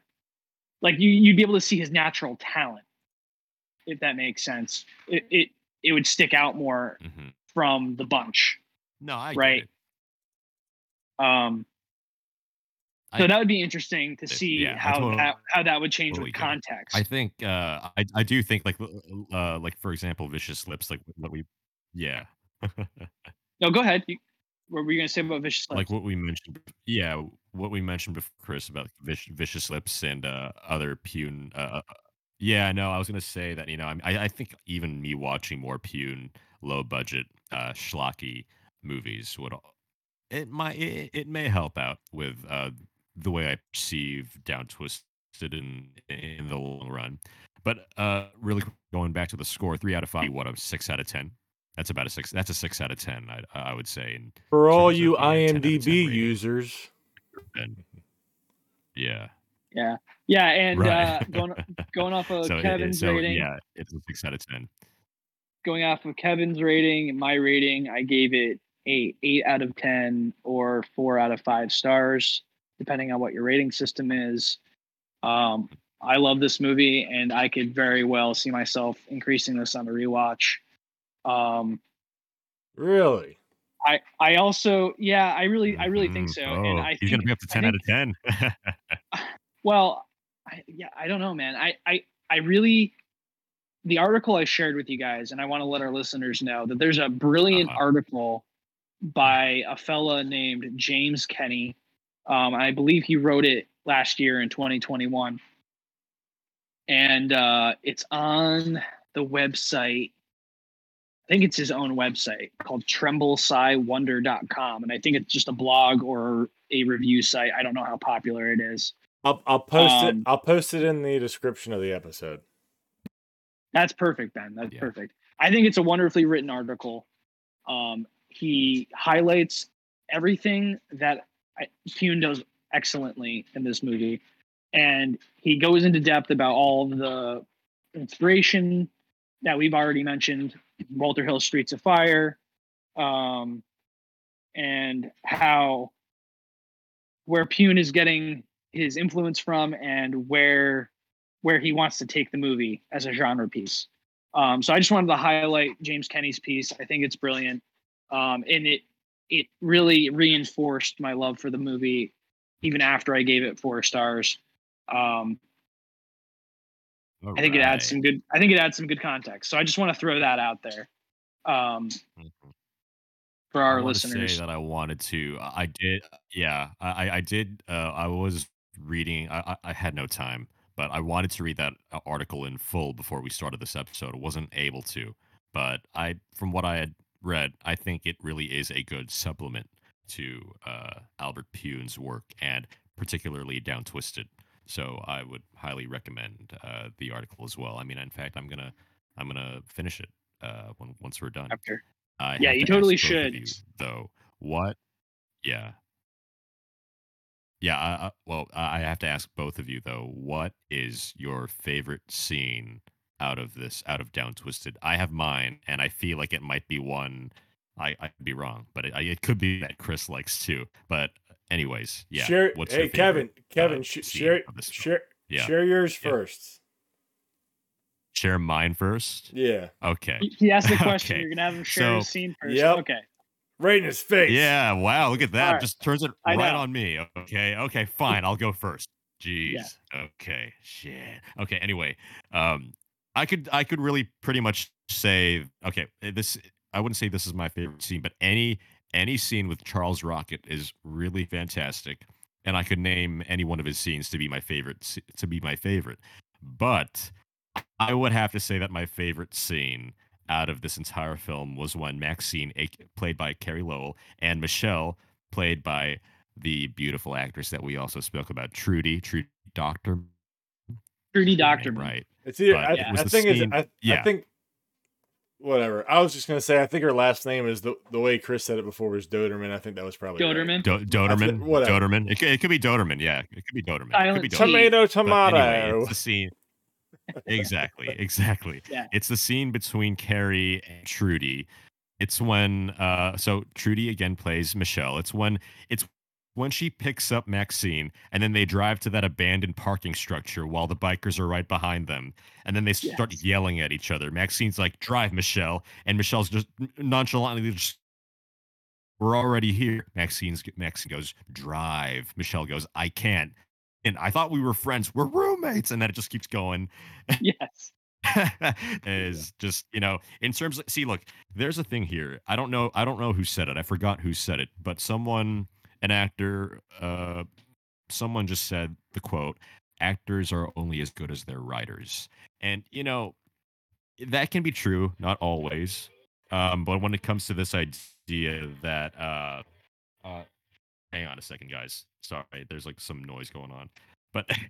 Anyway, there's that quote, "Actors are only as good as their writers." But when it comes to dialogue, I think a movie star or a great actor can make dialogue, even bad dialogue, sound memorable, or they can deliver the written word in a way that can mask its atrocity. When it comes to this idea of schlockiness, I think just the horror diction and syntax that's delivered by the actor creates a sort of hamminess, and you appreciate the mixture of hamminess and I don't know. It's hard to explain, but it's just lovable to me. It's just really lovable, and that entire scene between them is just so hammy and lovable. Like, I can't hate it. It's just something of enjoyment to me, and that is like the art of schlock. It's just it's deliberate. It's just so deliberate, I love Lowell's line where it's like the final punchline to that whole argument, and she yells "Lepo Yes. ones." I think Yeah. you and I highlighted it in our reviews. I did it. Wait, what'd she Exactly. say? I didn't want to say. I was gonna say it. I didn't want to say it. I wanted you to say it, Chris. What did she Yeah. say, Chris? The line is "Lepo ones." What does that And- mean? I'm literally a noob. I don't know what that means. No, it's fine. So like she's arguing with her roommate about drawing her in to making this deal or whatever. Right, Kevin? Yeah, I mean it's Yes. Yeah. That's right. and it's just she's just insulting her. So like Lepo is just like it's just a word. I mean, as far as I know, it's just a word that means like stinky or has like a really bad smell. So that's all the word. Did you means. look it up on an Urban Dictionary? I did not. No. That's as far as I know it. No. And she's just insulting her. So right. like, so she's just like, arguing about the situation and drawing her into making a drug deal. And the way that Lowell delivers the line is fantastic. But the whole insult to the argument and the punchline is basically just calling her like a stinky face. I don't even know. It's just it's fantastic. It's so funny. It's just so funny. Yeah. Just like how the way she hams it up, the way she just knocks it like it's like an out of 10 delivery, and just the It way is a 10 out of Carrie 10 delivery. says Yeah. "Lepo ones." Yeah, it's just so funny. It's just incredibly funny. And really quickly, just going back to what I was saying about actors are only as good as theirs. I don't know. It's just really interesting when you look at horrible dialogue and spoken forth by incredibly melodramatic acting. It results in what I wanted to say earlier. It results in a marriage that might be more. Well, I write about this in Letterboxd too, but it kind of results in a marriage between performance and writing that's actually more trusted and more substantive than a regular marriage among Hollywood's elite. I just wanted to say that anyway. Very good. It's something that's just hard to explain. It's so difficult to explain. It's just so enjoyable. It's so difficult to explain. I don't know why, but that's kind of the art of film.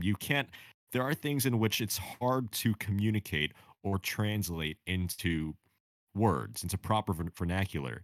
It's an emotional medium, and then you just kind of feel it. You take it in, and it works. So really, the way this would make sense if you actually watch the film, you might not perceive it that way, but maybe you'll get you can kind of get a gist of what I'm trying to say here. So anyway, yeah, that was what I wanted to say. That is my favorite scene out of the entire film. I could even name Charles Rocket's probably one of his final scenes, probably one of the final moments that him and Carrie Lowell, that him and Maxine, Reno and Maxine, they're in Mexico for a time. And I think shortly before they go their separate ways, Charles Rocket says something cool and then puts on sunglasses and leaves the room, and you see him walk out into the streets. And there's something I had to rewind. I had to go back watching that scene maybe 2 or 3 times because I just thought it was so the way he played it, it was just so cool, but it was so funny. It was serious, but it was also funny. And the way it was, I don't know. I don't know. See, this is a film in which I just don't really have the right words. I'm sorry. I have the right words. All I can do is explain the way I feel about it and how I did feel about it when I watched it. Yeah. And that's a great moment. Words to describe it after I did a rewatch and uplead better score. But anyway, yeah. Do you know what I'm talking about, Chris? I do. I totally know what you mean. You know exactly what I'm talking about, right? Yeah. That's a great little moment that you mentioned. If I had to pick, but anyways, after Ben threw that question, just threw it right back at you. It wasn't even like there's no Ben beat threw to that, it. Exactly. Right after you threw that question, right. You like playing tennis, don't you, boy? All right, Ben, your turn. I was gonna go, but Ben, you go ahead. Name your favorite scene. Sorry. Ben, it's your turn now. I've been scarfing down cookies that my wife just gave to me. It's pretty good. Oh man, Kevin, don't be jealous. Damn it, Ben. you and the cookies. You and the cookies. All right. It's in my life. Kevin, don't be too jealous. Favorite scene for me, it's kind of hard to pick out, but I kind of like that one scene in the middle part where Maxine and I keep forgetting his name. I think it's Reno. Charles Reno. Yeah. They're in some kind of like cafe / bar, and it's like really pastel-y colors, like maybe mango-y, orange, and like green. It's like it just looks like South America or like the Caribbean or whatever. Yeah. And like they find out the military's coming, right? Yes. And I think he like takes the bartender and like throws her in a closet or something, right? Yeah, he throws her across the room. Okay. Yeah, I just really cracked up at that scene. It just reminded me of I've been to the Bahamas, and I went to my honeymoon. I went to St. Lucia. It just reminded me like kind of like it kind of just made me feel like somewhere I've already been, and for some reason that's really memorable to me. And also, I will pivot and say the end scene right when they have all the money. Yes. And they're like going into the bathroom and yes. and Reno's trying to figure out what to do, and Maxine, Carrie Lowell, Maxine's saying, what are you gonna do? He's like, oh, I'm just gonna improvise, and he's like, I got a hostage, and all the other there's like 40 military guys come in and just like stick their guns right up to his face, and he's like, oh, okay, like he just like gives it. Work. He gives up so quick. It's hilarious. Oh my gosh, yeah. That part's great. And immediately following that, I think they end up in the bathroom again, or maybe that all does happen in the bathroom, and then all the army guys leave. Bathroom, yeah. Yeah, and all the army guys leave with the briefcase of money, and then Maxine's left by herself, and there's a really wonderful moment where she gets to put on the sunglasses and looks right at the camera and smiles. I love that moment because it's like her transformation from being who she was in the beginning to how she becomes part of the heist, or I don't even know, you don't want to call it a heist, but she becomes what Reno is, I guess. I mean, she has a transformation, and that moment I think punctuates it. Definitely. So yeah. I think it's a wonderful little moment.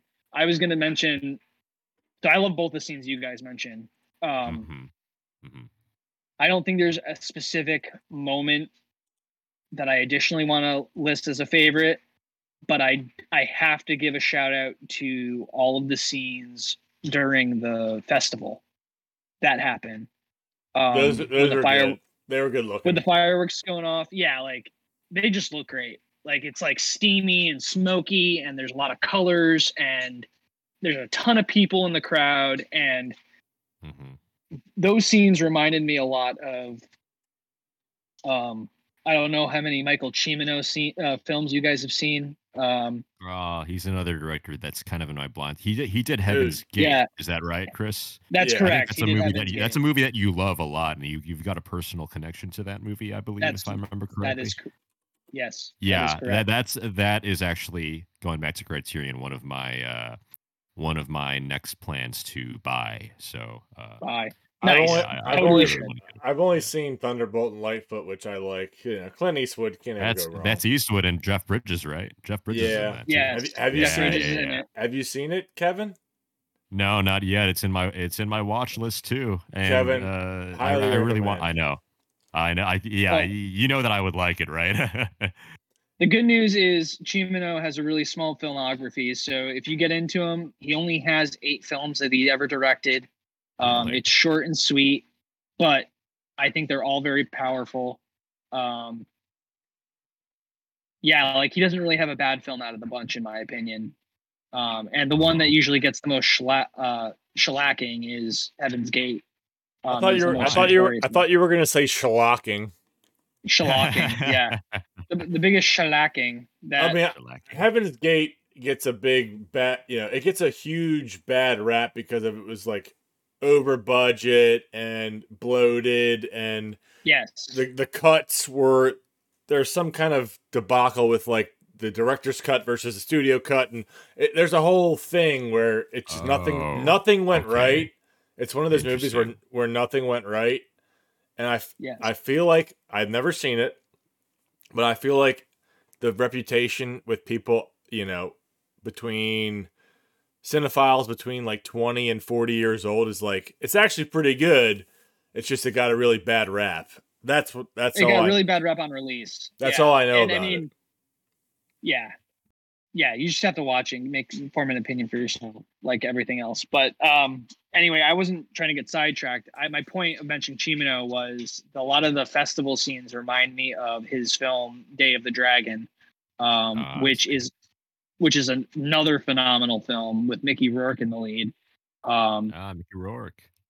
He used him multiple times, right? He used him twice in Day of the Dragon and the remake for Desperate Hours. Yeah.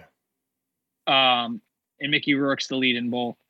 But Day of the Dragon has a like exotic slant to it, and that's what the festival scenes in Down Twisted remind me of. So you mean Year of the Dragon, right? I'm sorry, I'm calling Day of the Dragon Year of the Dragon. Thank you. Same difference. Jeez. Same difference, but a day, a year, time goes fast. Man, sorry everybody. No, you're fine. Oh, dude, I literally talk out of my butt way more than you. You sound professional compared to me. I mess up all the time, so don't worry about it. Oh, shucks.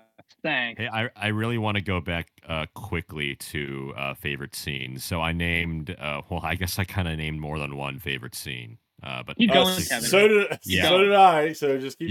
Whatever. Yeah. But I mean, I really want to point this one out. It's that. Okay. So Carrie Lowell's Maxine she just finished her first part of that interview process in order to get that job. And towards the end, one of the interviewers basically gives he gives her his card and says, we could continue this, and how about he basically asks her out, and it's like it's inappropriate, it's unprofessional, of course. But after he goes, like he talks to her for like a minute or two and says, how about we go out and have lunch, and then right after that you see Carrie Lowell look at the camera. She gives the camera the Jim Halpert look, and then it cuts from that scene to the next scene. And it's just like right when that happened, I was like, oh wait, did she just give the Jim Halpert look? And I had to rewind. I was like, oh, this is so funny. And probably I think it's the only scene out of the entire film in which the fourth wall has been broken. But I just didn't see that coming, and I thought that was hilarious. Yes. That's a fantastic thing to highlight. I wanted to bring that up, yeah. I have no idea what I don't know what the context is there, but I did notice that as well. And you did, yeah. Obviously, 80s versus now, that would not happen now. That would not happen at all. No, it wouldn't happen at all. Well, what specifically? I appreciated that moment.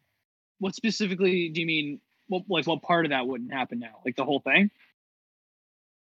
A dude would not ask an interview. Someone at a company would not ask someone who just interviewed for a job position out. That would okay.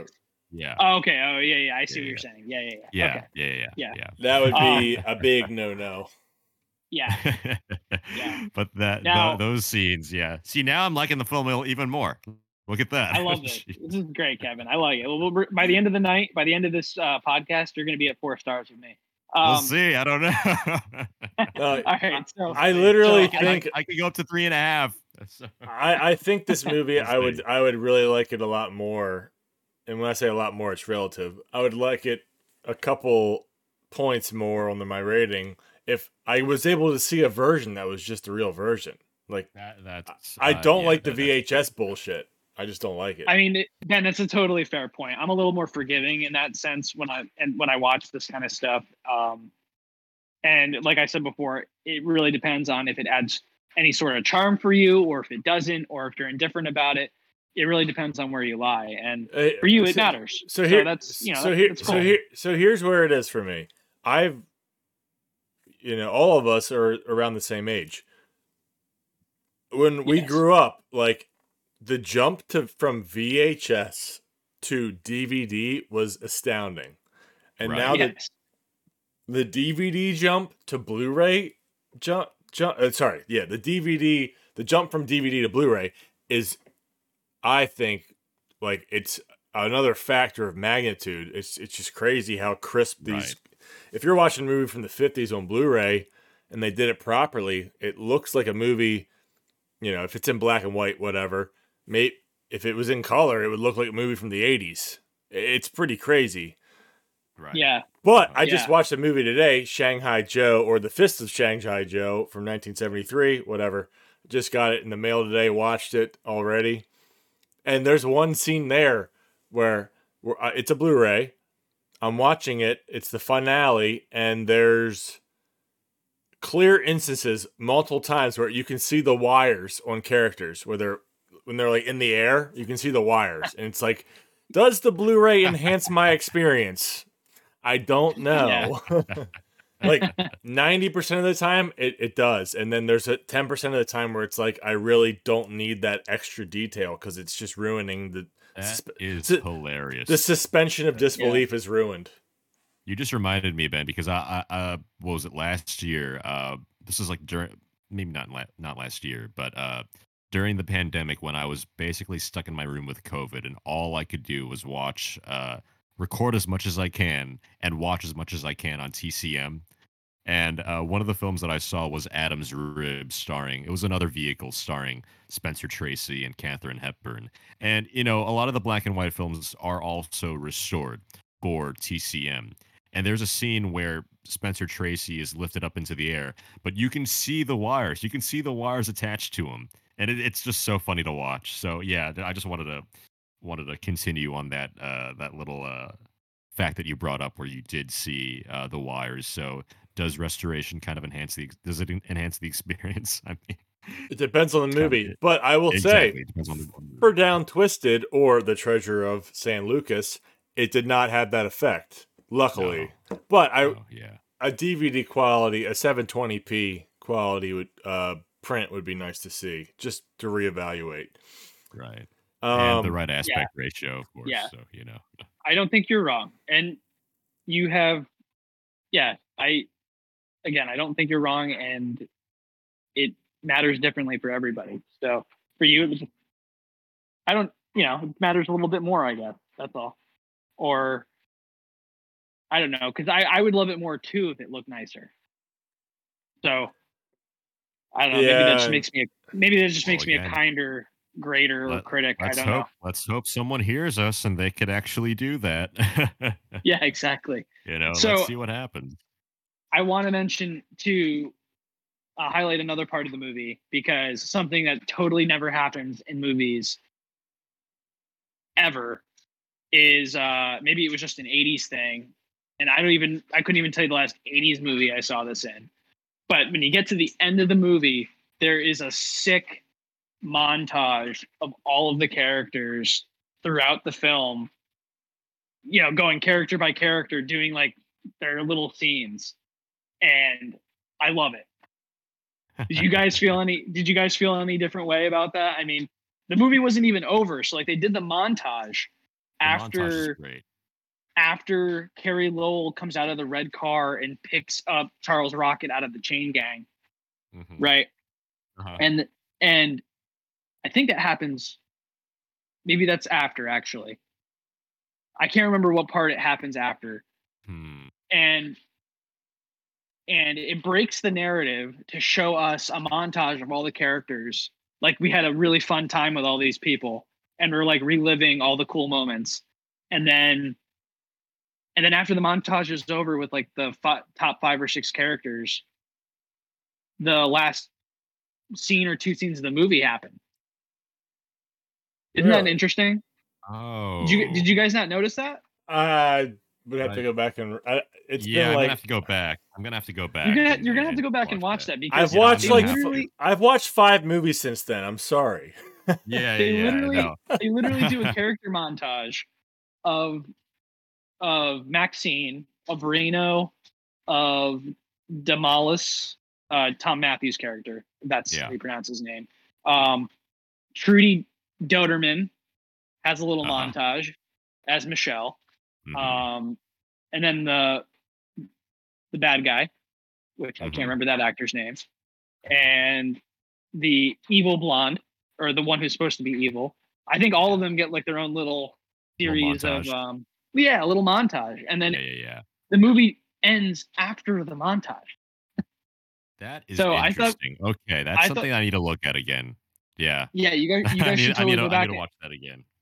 You guys should Bet. totally go back and watch it because I thought it was super unique and I just fact checked you, Chris. Okay, go ahead. Am I wrong? Right after they go to the yacht, that montage happens, and then the credits happen. Oh, okay, so there wasn't a scene after that. The Suspicious Minds cover is happening during the montage, and then it rolls into the credits, and then there's a new song. But that Suspicious Minds cover is freaking sick. Like, it's so good. Fine Young Cannibals. They did. If you guys aren't familiar with them, they were the ones who did the "She Drives Me Crazy." Whoa. Yeah, I don't even want to try to sing it because I'd kill it.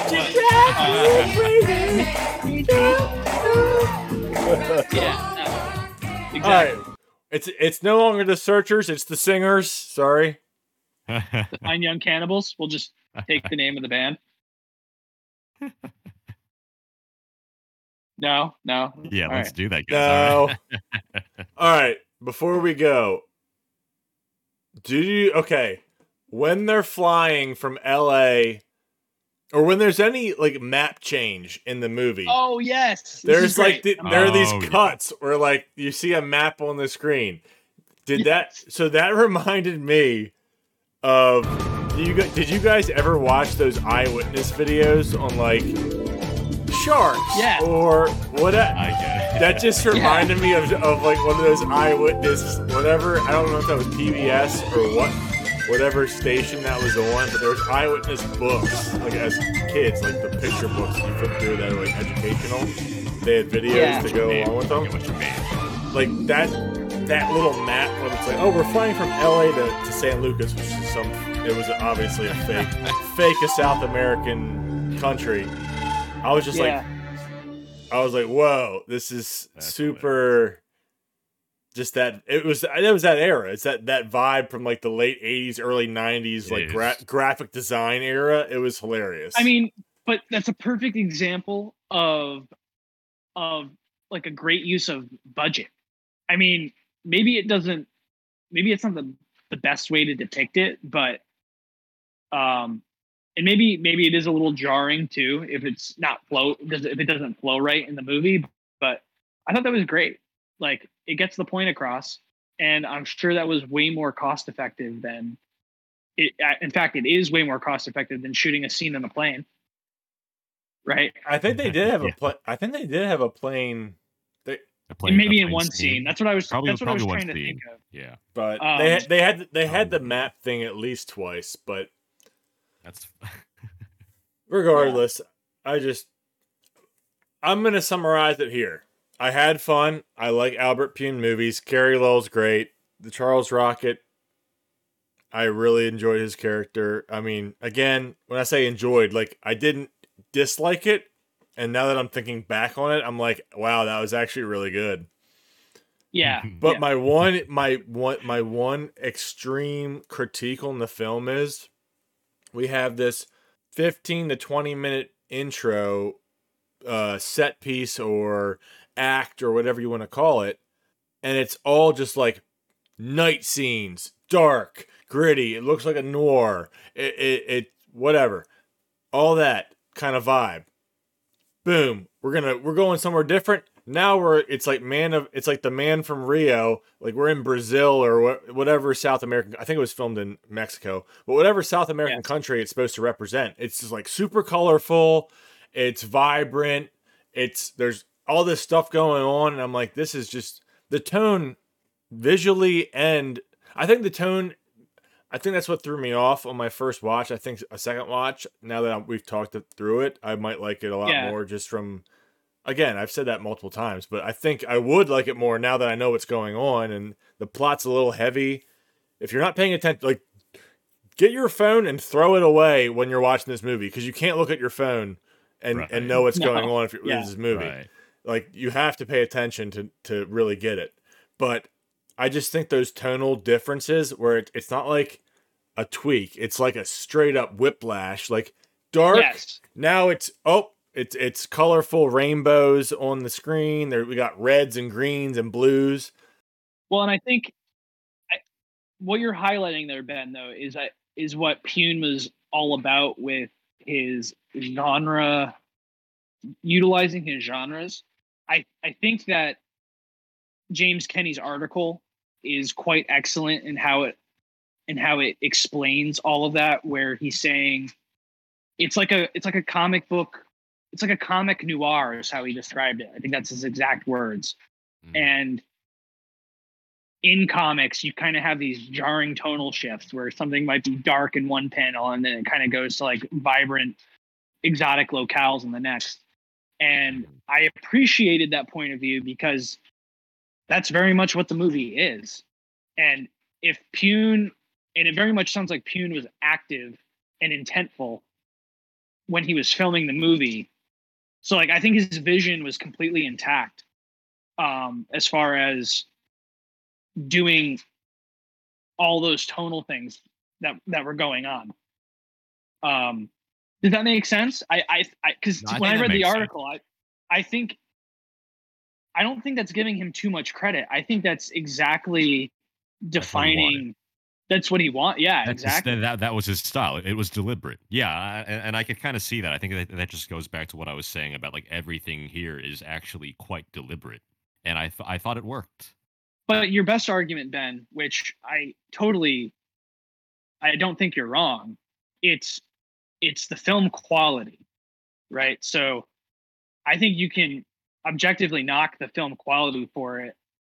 Also, subjectively give it a little credit if it provides any sort of weird charm for you. Not saying you specifically, Ben, just the royal you.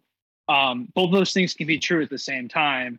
And then also Pune's vision could remain intact. But again, I think you're also right. And Kevin said this a bunch of times too, where because the plot's heavy, I think the movie will benefit from a rewatch. A rewatch and a remaster. God damn. A rematch. Exactly. And the cool thing about these kind of movies, these genre pieces, I think they have a great rewatchability to them. So it works. Yep. That's my pitch. Definitely.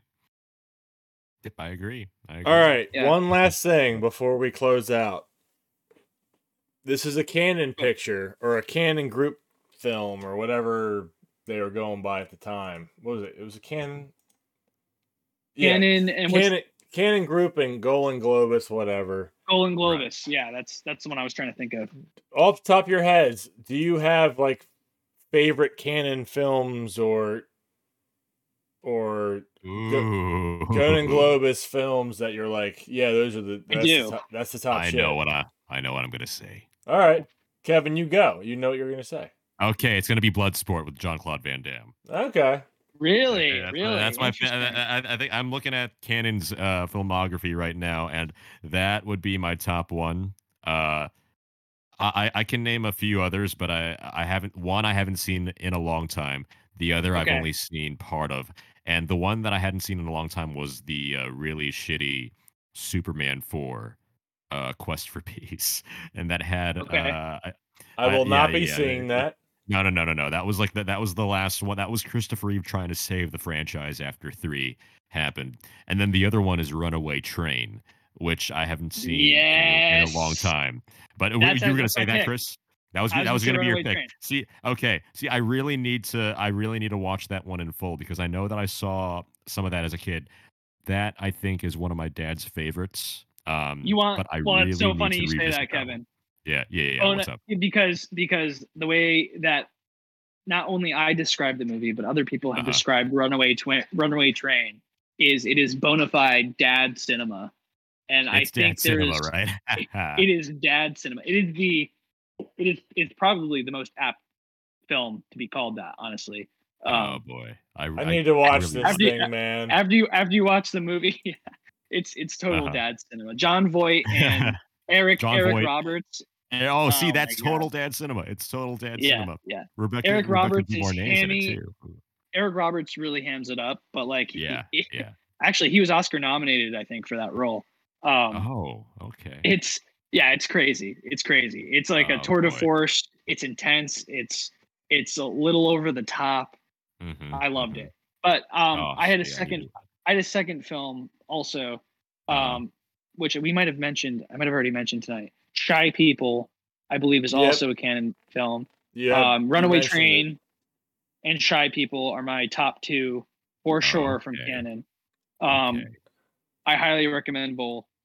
Shy People stars Barbara Hershey and Jill Claybourne and Martha Plimpton and Don Swayze and Pruitt Taylor Vince, or Vince Taylor Pruitt. Did I get his name mixed literally don't know who those people are. You don't know any of those people, bro. Don Swayze. I know Barbara Hershey and Barbara Hershey.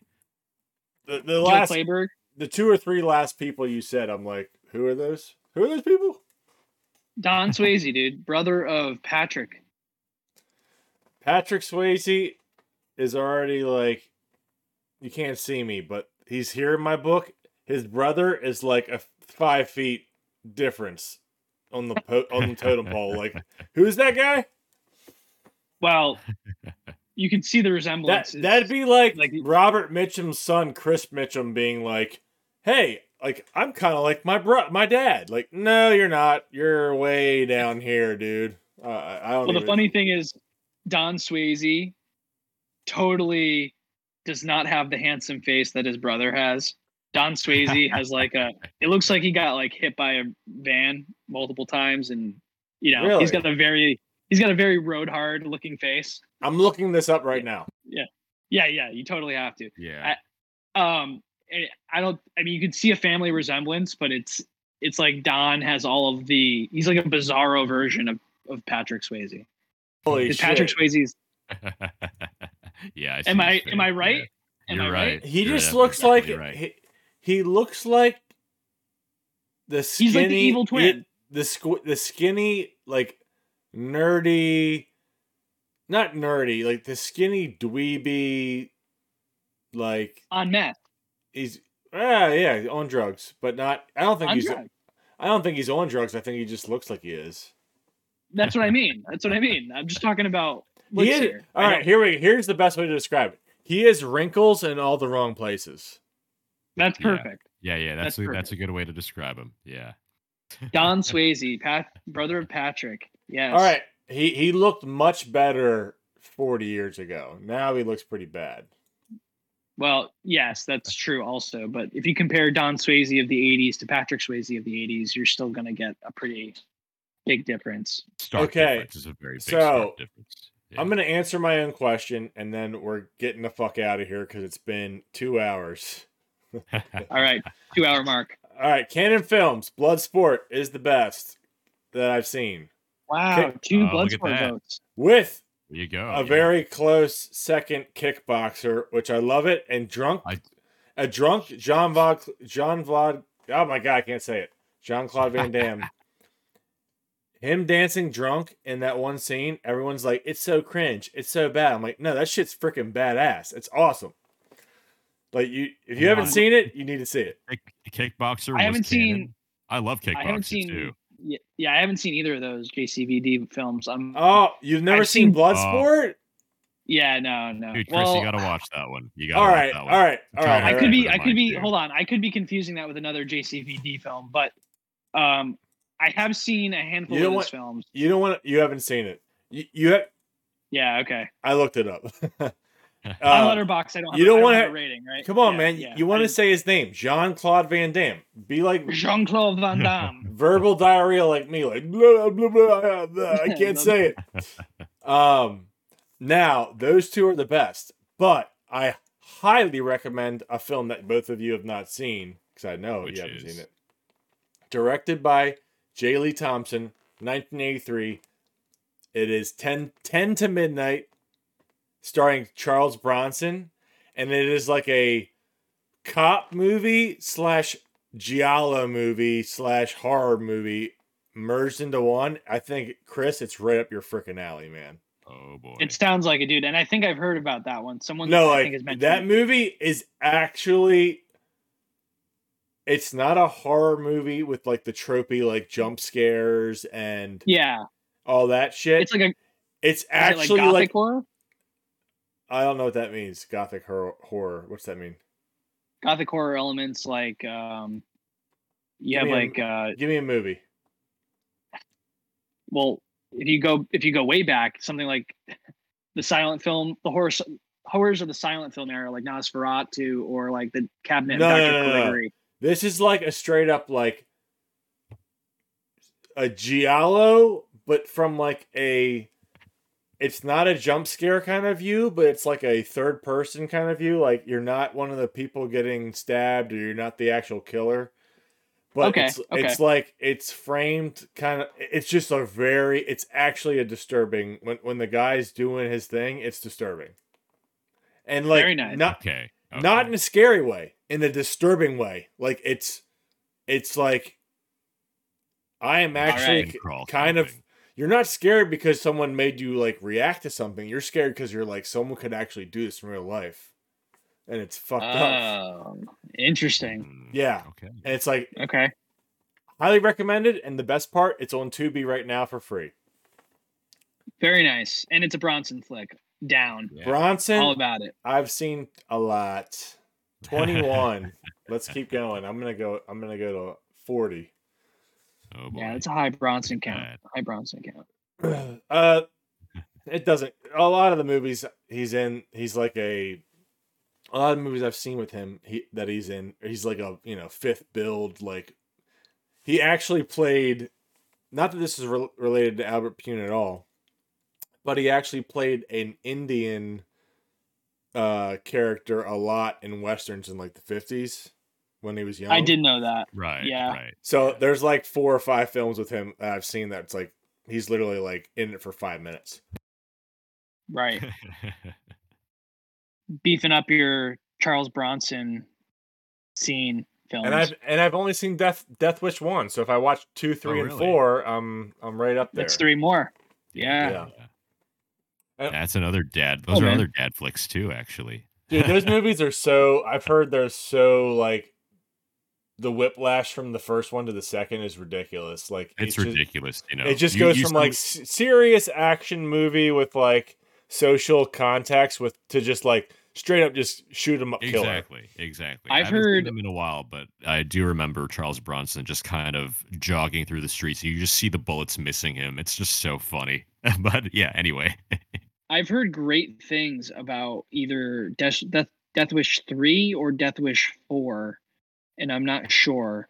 But one of them has gotten a lot of praise from some of the people I'm friends with on Letterboxd, and it's intrigued me because I'm always curious when like a sequel gets a little bit more talked about than the original.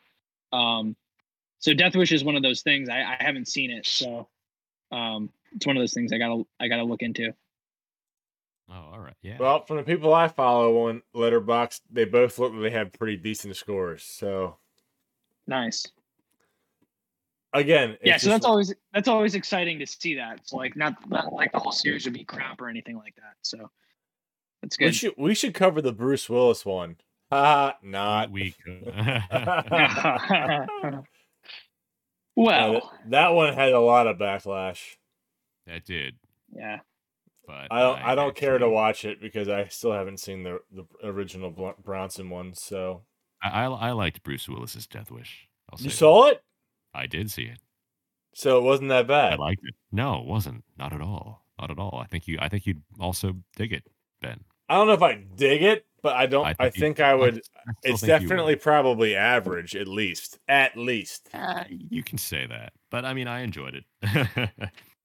couple of friends that we know too liked it. One in particular, but yeah, I did But, like like, it. look at the- I will watch the Bronson Death Wish at some point, though. I've only seen part of that one. So the but- Death Wish that you're talking about had a 71% score positive on Rotten Tomatoes from the audience. What did it have from the critics, you think? Probably like 30 or 40. I Eight, believe. 18. 18. Yeah. Jeez, look at that. Yeah, well, forget them. Now I have to watch it. Yeah, don't even listen Yes. to that. But regardless, Chris, all you right, did we've it? what? Oh, I was asking Chris if he saw it, if he saw the Bruce Willis Death Wish. I think I have. That's relatively newer, right? Last It's, 10 yeah, years. it's where he's that's like, I think he's a doctor instead of a architect. I have yeah. seen that. Right. Yes, I Yeah. have seen that Okay. one. Yeah. Yeah. Yeah. I think it's great. And I didn't hate it. I thought it was solid. Exactly. Yeah. Yeah. Ben, I think you Um, like it, Ben. All right. Well, I guess we can tie this up, right? So Down Twisted, really fun to talk about, Mhm. and sort of did this as a indirect tribute to Mr. Albert Pune, rest in peace. And really glad that I was able to pick this for you guys to watch, and I think it was fun. I'm really Yeah, glad that we watched it. Absolutely. Absolutely. Definitely. I'm gonna revisit it at some point. Yeah, Well- I think well- I am too. Yeah. When we get that sweet Blu-ray remaster from MGM/Amazon. Yes. Never, but I hope we do. I would That'd buy. be so cool. How about this, Chris? Just for you, I'd buy it. Just like we're gonna. What did we just buy, Kevin? What did I just buy before this show? I don't even remember. Lust something. Lust Bought Caution. something. You bought Lust Caution. And- Yeah. Yes. And boys, I just we bought all mine. three of us, we just So- bought Lust Caution. Oh, Yeah. Chris, we all just bought it Wait, I pulled Chris, the you- trigger during the You episode. did. You Yeah. did. Yeah. Yes, During all the right, app. there we go. Yeah. Woo. Yeah. Well, During in the money. middle of the episode, I pulled the trigger, paid for it. We're gonna be doing it eventually. So I love the movie. So I have to have another. Make it rain, yo. Make it rain. Make it rain. Well, on that note, we will see you next time. Later, guys. Adios.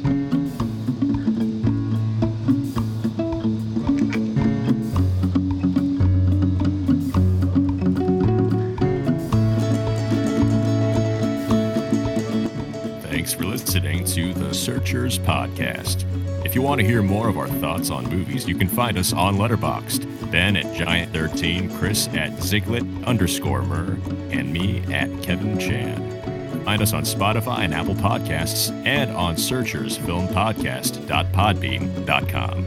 Until next time, people.